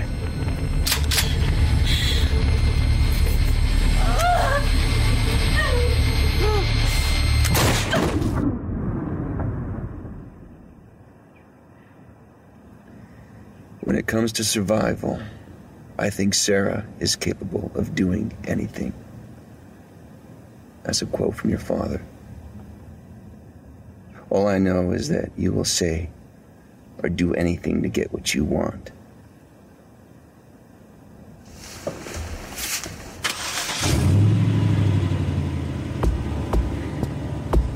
You know something, Marshall Harlan? You're a lot more handsome in person than you are in TV. I love that she turns on the flattery. Let's work out a lot. But like, it's just like, see how I do it? You know what I mean? Like, it's almost anything. It's like, do you want an She could have been hoping he like unzips his pants. We don't know. She's just like trying to get that last. Maybe that's possible. Like it's her last chance to change this around. That's possible. He's got the keys to her like cuffs. So she just got read. I mean, not read as much as I really wish that he had gone in on her. Just because. I mean, this man has spent months allegedly working on this. I kind of wanted more, especially if he thinks she's like, for lack of a better word, a lot of the traits they're like, you know, giving her are kind of like sociopathic, essentially, to like crib a word from psychology that's not even a real actual diagnosis. She seems to have a streak to her that he might think that the dad is the only person that maybe matters to her. And so he brings up like, oh, your dad thinks poorly of you. Yeah. And like, then she starts crying. Like it did strike a chord in her. So I do want to say that is the only other time that we see her cry in this movie. So both times we've seen her cry composed, or does she not feel? Because only times that she cried are when she realizes in this car, and it's a single tear, that she is definitely going back to prison, and all of this is, just another just dramatic, shitty situation that she's been in. Yeah. And then she cried when she went into solitary, when she found out that she didn't get what she wanted with the appeal. Sure. And so, I mean, truthfully, just that is to me like, that's like, okay, this... I don't think there's really anything like to like being a boss. Like this is where like I think you and I might like differ. I honestly just like a narcissist. I don't think that that's a boss. Like I think that that's like a really just sick, disgusting life that she has to live. Like that's not a mental path that I would wish on anyone, especially someone who is willing to be violent to get what they need. But if you were in jail and you were in prison and like it's not like I want to be like her in my everyday life. It's just like if I were in her shoes, I may try to do the same thing because like that's how I'm getting myself out of prison. I would hope that what would happen in prison is like not even the getting out part of it, but like to name a real life prisoner whose story that I think a lot of people are familiar with is like the woman that Kim Kardashian, Alice Johnson, that she just got out of prison, where it's like she had a drug dealing charge. She had a one-time offense, and she wound up getting life in prison. How did Kim Kardashian get her out of prison? And Kim Kardashian got her out of prison, but she used her time. Yeah, and she got she got Trump to appeal or to lift her sentence. I don't even know this story. And only the president can do that, especially for like a life sentence. And basically, like, she was nonviolent, like, in her initial crime, I believe. Maybe she was even violent, but she spent her entire time in prison, like, basically, like, learning how to teach. Like, she learned, she got some ministry skills underneath her belt. Like, basically, like, I would like to think that I would use the time to herself. Even if I wasn't getting out, just because I do really enjoy, like, knowledge. I enjoy sponging in knowledge. Like, unless I was being violently attacked every day, I don't think that I would expect to get out. I'd be working the guards to get out as soon as possible. For sure. I'd be trying to work the legal system. Absolutely. But I'm not. I don't have any faith in the legal system, but I have faith in sex, and it gets you what you want a lot of the time. No, especially if, you. like, dudes are accepting it. They're stupid. Maybe it's, like, the Catholicism in me that I just don't even go there. I'm like, well, why would I, how could I ever? Like, maybe I'll get a Coca-Cola out of them, slip me a can of Coca-Cola. Yeah. So Sarah Jo Pender, we see in the last description card, she was returned to prison on December 23rd, 2008 and has been in solitary confinement ever since. Crazy. I was like, dude, that's really lonely. And it's like dark in there. I know. I'd go nuts. So this was a pretty good movie, and I think because of that, a pretty tame conversation, and probably also gonna be a tame. You were great. Thanks. But this was just a good movie. It was pretty solid. There was good. Very few like big wardrobe like malfunctions. Like a lot of the things that we look for. There wasn't a lot of the flip flops out of jail was the biggest one for me. Totally. I was like, how are you supposed to run from jail in flip flops? From Old Navy. They weren't even like reefs. They were like plastic that you'd get at the nail salon flip-flops. Also, thank God she escaped in summer because I know, right? Like that tank top really was cold not in Indiana. So I need to know, you know how this works. You listen to the show. I do. I love that you're like a true like lifetime movie lover. And so you listen to the podcast and know our scale. Finally, my accolades are coming in for loving Lifetime. So do you, as a listener to the show, because it's a new season, do you think that right now there's any tweaks that are major and need to be made to our scale? Like, is there something that's missing or that something that you think can go? sometimes I feel like wigs and weaves can go, but then sometimes there's a movie where they're so bad and distracting that it's like an obvious category. Yeah, now we just do hair and makeup as an overall. Okay. Yeah.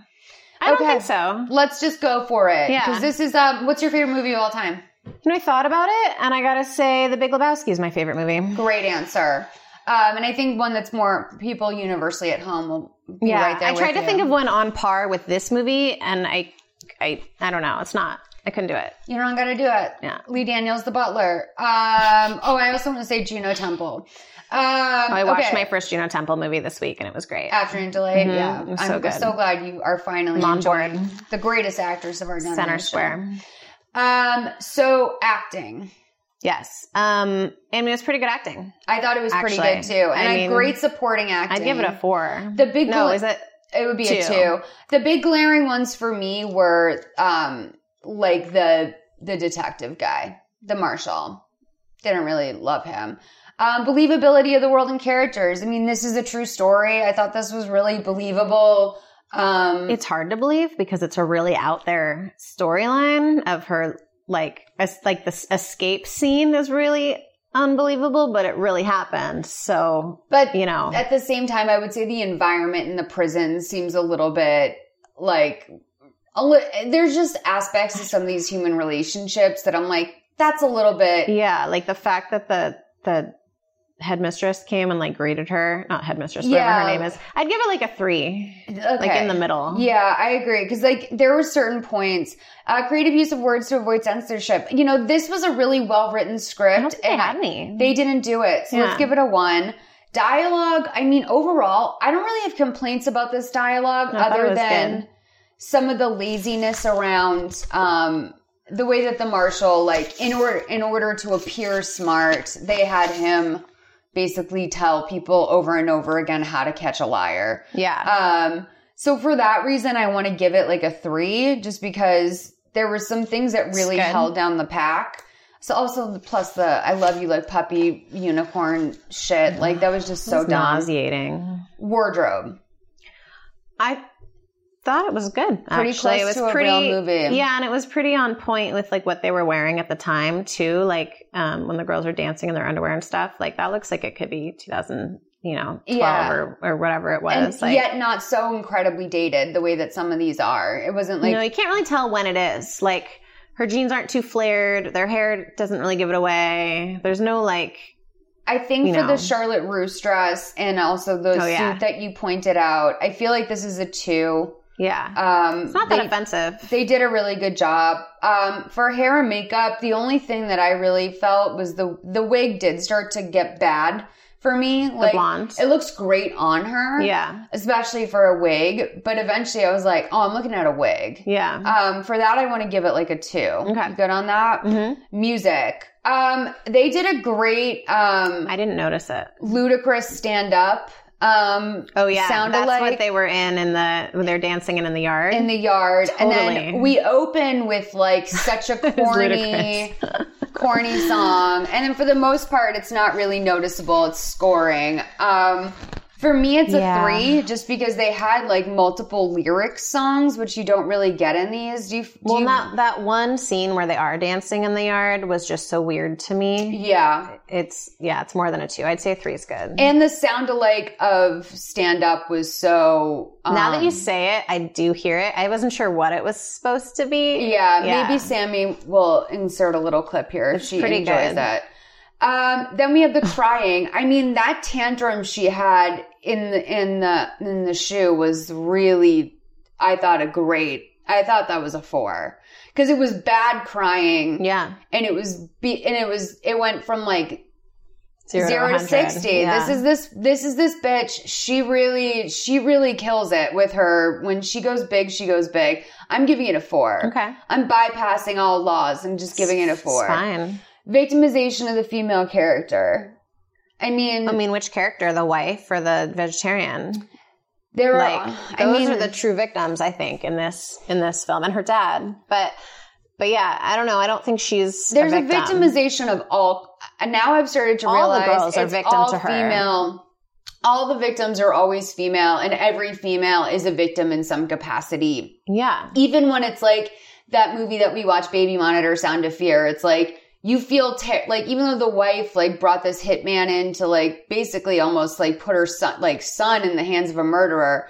That's such a weird movie. Still you felt bad for her because she was being left out of this, like, I don't feel bad for Sarah. Like, not once. I don't feel bad for her at all. No, I don't either. And I have to say, I feel bad for all the other that way. female characters. Let's give it 3 because I agree with you. The vegetarian took a real bad hit. I think Jamie is a little bit of a sap. Poor Jamie. Yeah. I know. She's just so dumb. Like, she just doesn't know any better. I think that's her problem. And she's a big heart. Yeah. You know? Failure and or refusal to jump to a logical conclusion.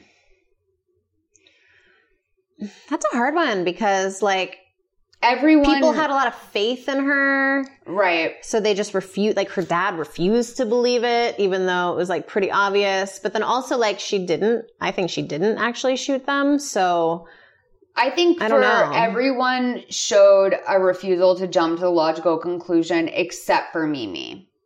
Oh yeah, Mimi she knew what's up. Because Mimi didn't know what was up, but like she didn't continue to Once give it passes. affected her, she did. Yeah. She saw those colors and she's like, oh, I see now what Whereas you are. like most of the people in this needed to be burned by her a few times before, and then like, but usually she got rid of them before they could really say anything. Well, Mimi got burned. She got poisoned. She got burned, but she didn't get like thrown back in jail. Do you know what I mean? Because like, she refused to like play her game. She was like, no, sorry. She saw it. Yeah. I want to give this like she's a 4. Like the whistleblower of the whole movie, honestly. She really is. Yeah. She's the one that made him realize that like there are people she's interacted with that will cop to the fact that she is capable of the things she's done. I want to give this a 4 personally. Okay. Dropped plot lines.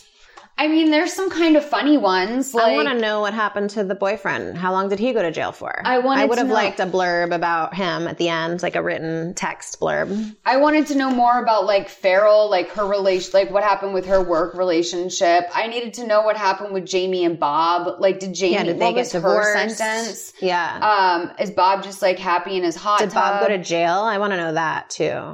He should have. Oh no, he's definitely aiding and abetting a fugitive. Yeah, Bob. I would have liked a little blurb about certain things. But as far as the trajectory of her storyline, I actually don't think they dropped that many plot lines. No, let's give it a 2 because there's things that were definitely dropped. Like they could have wrapped it up a little better. Yeah. Okay, and then font. I took a note on her font at the beginning, and it was like no nonsense, just no frills, like just normal. Yeah. Was it one of the 12 they include an original word? Probably. It looked like Arial or something. Like it was just like that's a 1. There were no. Oh no, sorry, that's a 5. That's some Lifetime title shit. Making it. I mean, when it looks like it came out of Final Cut, or do you think it's like more of a 3, or do you think it's? It just didn't. It didn't. Sometimes the fonts have like curly cues and they have like shading and they're bubble letters. And it's like I didn't know. Yeah, like for me, that's a 5 where like I didn't notice this as much. Okay, let's give it a 2. Yeah. I consider almost the lazy font to be as offensive. Oh, interesting. As the bubbly font. I wrote to the point, no frills about the font. For crying, I gave it a 4. So let's find out our total score in just a moment. This is season 4, episode 1. How fun to start the bar off. 31. Okay, 31 is good. 30 fun, honey. Okay. That's a good score to start this season with. But this is a great movie too because it's starting off really strong. We've got an actual movie star in it. Mary Chan. We got a couple actual movie stars. Yeah. True story. This hit a lot of marks for me. I'm really happy about it. I watched it with like a straight male and he loved it. So you can watch it with people who don't like Lifetime, which is huge. Yes. That's always, I think, a good tip. You guys, you can find Jenna and her info will be in the description of this episode, but also she's just at Holler At Me, right? Yeah, find me on Instagram. Holler At Me. Mm-hmm. Instagram's your preferred place? Mm-hmm. Okay, cool. And then, you guys, I will see you next week. Check out that Patreon. Love y'all. Thanks so much. Thanks, bye. guys.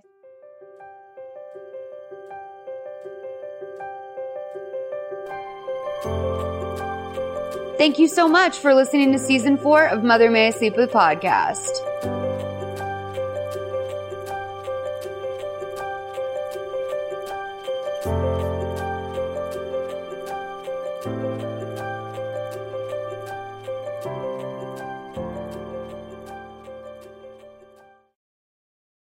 Hey there, this is Justin Bartha. I made a funny new podcast, King of the Egg Cream. It has the greatest cast in the history of podcasts with actors like Louis Black. I'm torn by my feelings for two women. Bobby Cannavale. You can eat it, or if someone hits you, you can put it on your cut. Melanie Linsky. I wonder what these marvelous things are that look just like boiled chicken feet. Jason Ritter. I can break things and pick locks and kill people. Michael Stuhlbarg. The whole point is to inspire people that they should make themselves better. Ari Grainer. No, don't whet its appetite. What are you, an idiot? Me, Justin Bartha.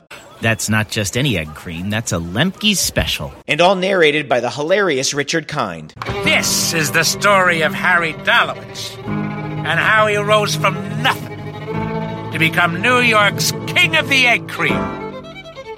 So if you like funny true stories, come listen to King of the Egg Cream, available wherever you get your podcasts.